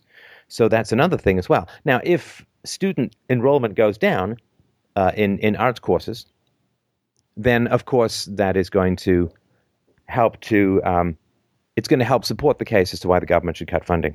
Not that many people around anymore. And of course, funding the government doesn't make education more accessible to anyone. It just raises the price and makes it more subjectivist and collectivist and indoctrinatey. So that's sort of my big question to people who are in the arts world, in colleges. Are you getting a good education? Are you getting a good education, particularly when that good education is kind of free out there on the internet? I mean, I think that people can learn how to think well through shows like this. Just about everybody and their dogs' lectures are on YouTube, and even their PowerPoints and stuff like that. So are you actually getting a good education at the moment? Is it worth, because there's just this train track, finish high school, you got to go to college and so on, right? Are you getting a good education? And if not, why are you there? Like if you're afraid of your professors, can you imagine being afraid of getting a bad grade from someone who's supposed to teach you how to think? It's their job to get you enthusiastic, to teach you how to think. And of course, by the time you get to college, you should have already known how to think for many, many years. But that's not, of course, what government schools are into either. So I think it's really important for people to just say, yeah, am I getting a good education? Is this worth it? The hundreds and hundreds of thousands of dollars in deferred income, the massive amount of debt, the risks, particularly for men on campus with sexual allegations and so on. Is it really, really worth it? Are you getting your money's worth? That's a really, really important question to make. Same thing with the media. I mean, are you getting your money's worth? Are you being informed? Are you getting the truth? Are you getting facts? Or are you being controlled and manipulated? And I would say that the answer to that, for me, is pretty clear. I think my question referred more specifically to the survival of our species, not necessarily to a student in college. And my thought is that unless and until we recognize that we are force-fed things that we are supposed to believe, unless we decide that we're going to think for ourselves and we're not going to listen to the propaganda anymore, that we're not going to march in their wars anymore, we're not going to let Russia be demonized anymore. We're not going to let anybody push us around to pay attention to the mainstream media and to avoid the fake news and all that stuff. I see all of this as pushback, and the reason why, the pushback and the propaganda works is that we have been we have become addicted to believing everything everybody tells us instead of thinking about things. I think it's essential, if we're going to survive as a species, that we begin to think, but also that we stop believing. Yeah, no, I agree. But I think it is important in terms of where the future of society is going to go to figure out what's happening with the media and higher education. We don't experience things directly. I've never been to Syria. I can only rely on what people tell me. Right? So a couple of days ago, there was an Orange Coast College professor named Olga Perez, Stable Cox. Strange name anyway. And she just started going on this rant. She called the election of Donald Trump an act of terrorism, and Trump was a white supremacist, and Mike Pence is one of the most anti-gay humans in the planet. And this, one of the campus's young Republicans, Josh Ricald Martinez, hit record on his cell phone and posted this rant on Facebook. And it's not appropriate, right? I mean, unless it's an anti-Trump course, which who would bother taking? You could just turn on the television. It is pretty insane.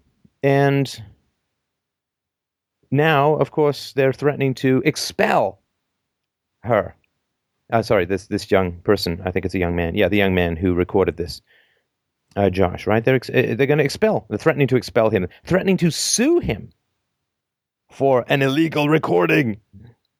And of course, this is all designed. The leftists are terrified right now. They've taken over the campuses. And Milo Yiannopoulos talks about this too, but they've taken over the campuses, and they're terrified that their crazy, nutty rants are going to make it to the general population, and the general population is going to say, whoa, I'm not sending my kid into that brain-on-fire rat's nest of collectivist dogma. And they're also afraid that if the crazy leftist rants are going to make it onto the internet, then alumni are going to see it and stop donating, and that the government's going to see it and say, whoa, whoa, whoa, this is not helpful. The government starting January. We don't want to pay for indoctrination. We'll pay for education. We don't want to pay for indoctrination. Right? So they have to threaten to sue people who are pointing out or bringing the facts of what's going on in higher academia. They have to threaten to sue, to expel all of these people in order to make sure that they keep the facts away from the public. And that, I think, is something pretty important to remember. So, yeah, there's an attorney is representing the young Republicans. And he said the student who shot the video is afraid he may be suspended or expelled with only a week left in the semester. Quote, every student knows it. If you stand up to your professor 90% of the time, the professor is going to punish you, said Steele. That is the lawyer. That is the opposite, of course, of what education should be all about. Punishing for dissent is Soviet. It's indoctrination. It's totalitarian. So I do think it is important the media and higher education get dealt with, because they're currently standing in the way of a reasoned debate about things in society. But thanks very much for your question. Appreciate your call in, and we're going to move on to the next caller, though. Okay, Steph, thank you for your patience. Thank you. Well, thanks everyone so much for listening and for chatting and for calling and for supporting the show. It's Christmas time. 10 days to go, I suppose. So please think about Free Domain Radio when you are allocating your resources for things that benefit the world. Put us in your love stocking. That's what I'm basically saying. You can do so, of course, at freedomainradio.com/donate. Please help us out there. Follow me on Twitter at Stefan Molyneux, and got some shopping to do. I imagine it's the season for that too. So please go to fdrurl.com/Amazon to help us out with that too. Thanks everyone so much for the greatest show in the known universe. Have a great, great night. We'll talk to you soon.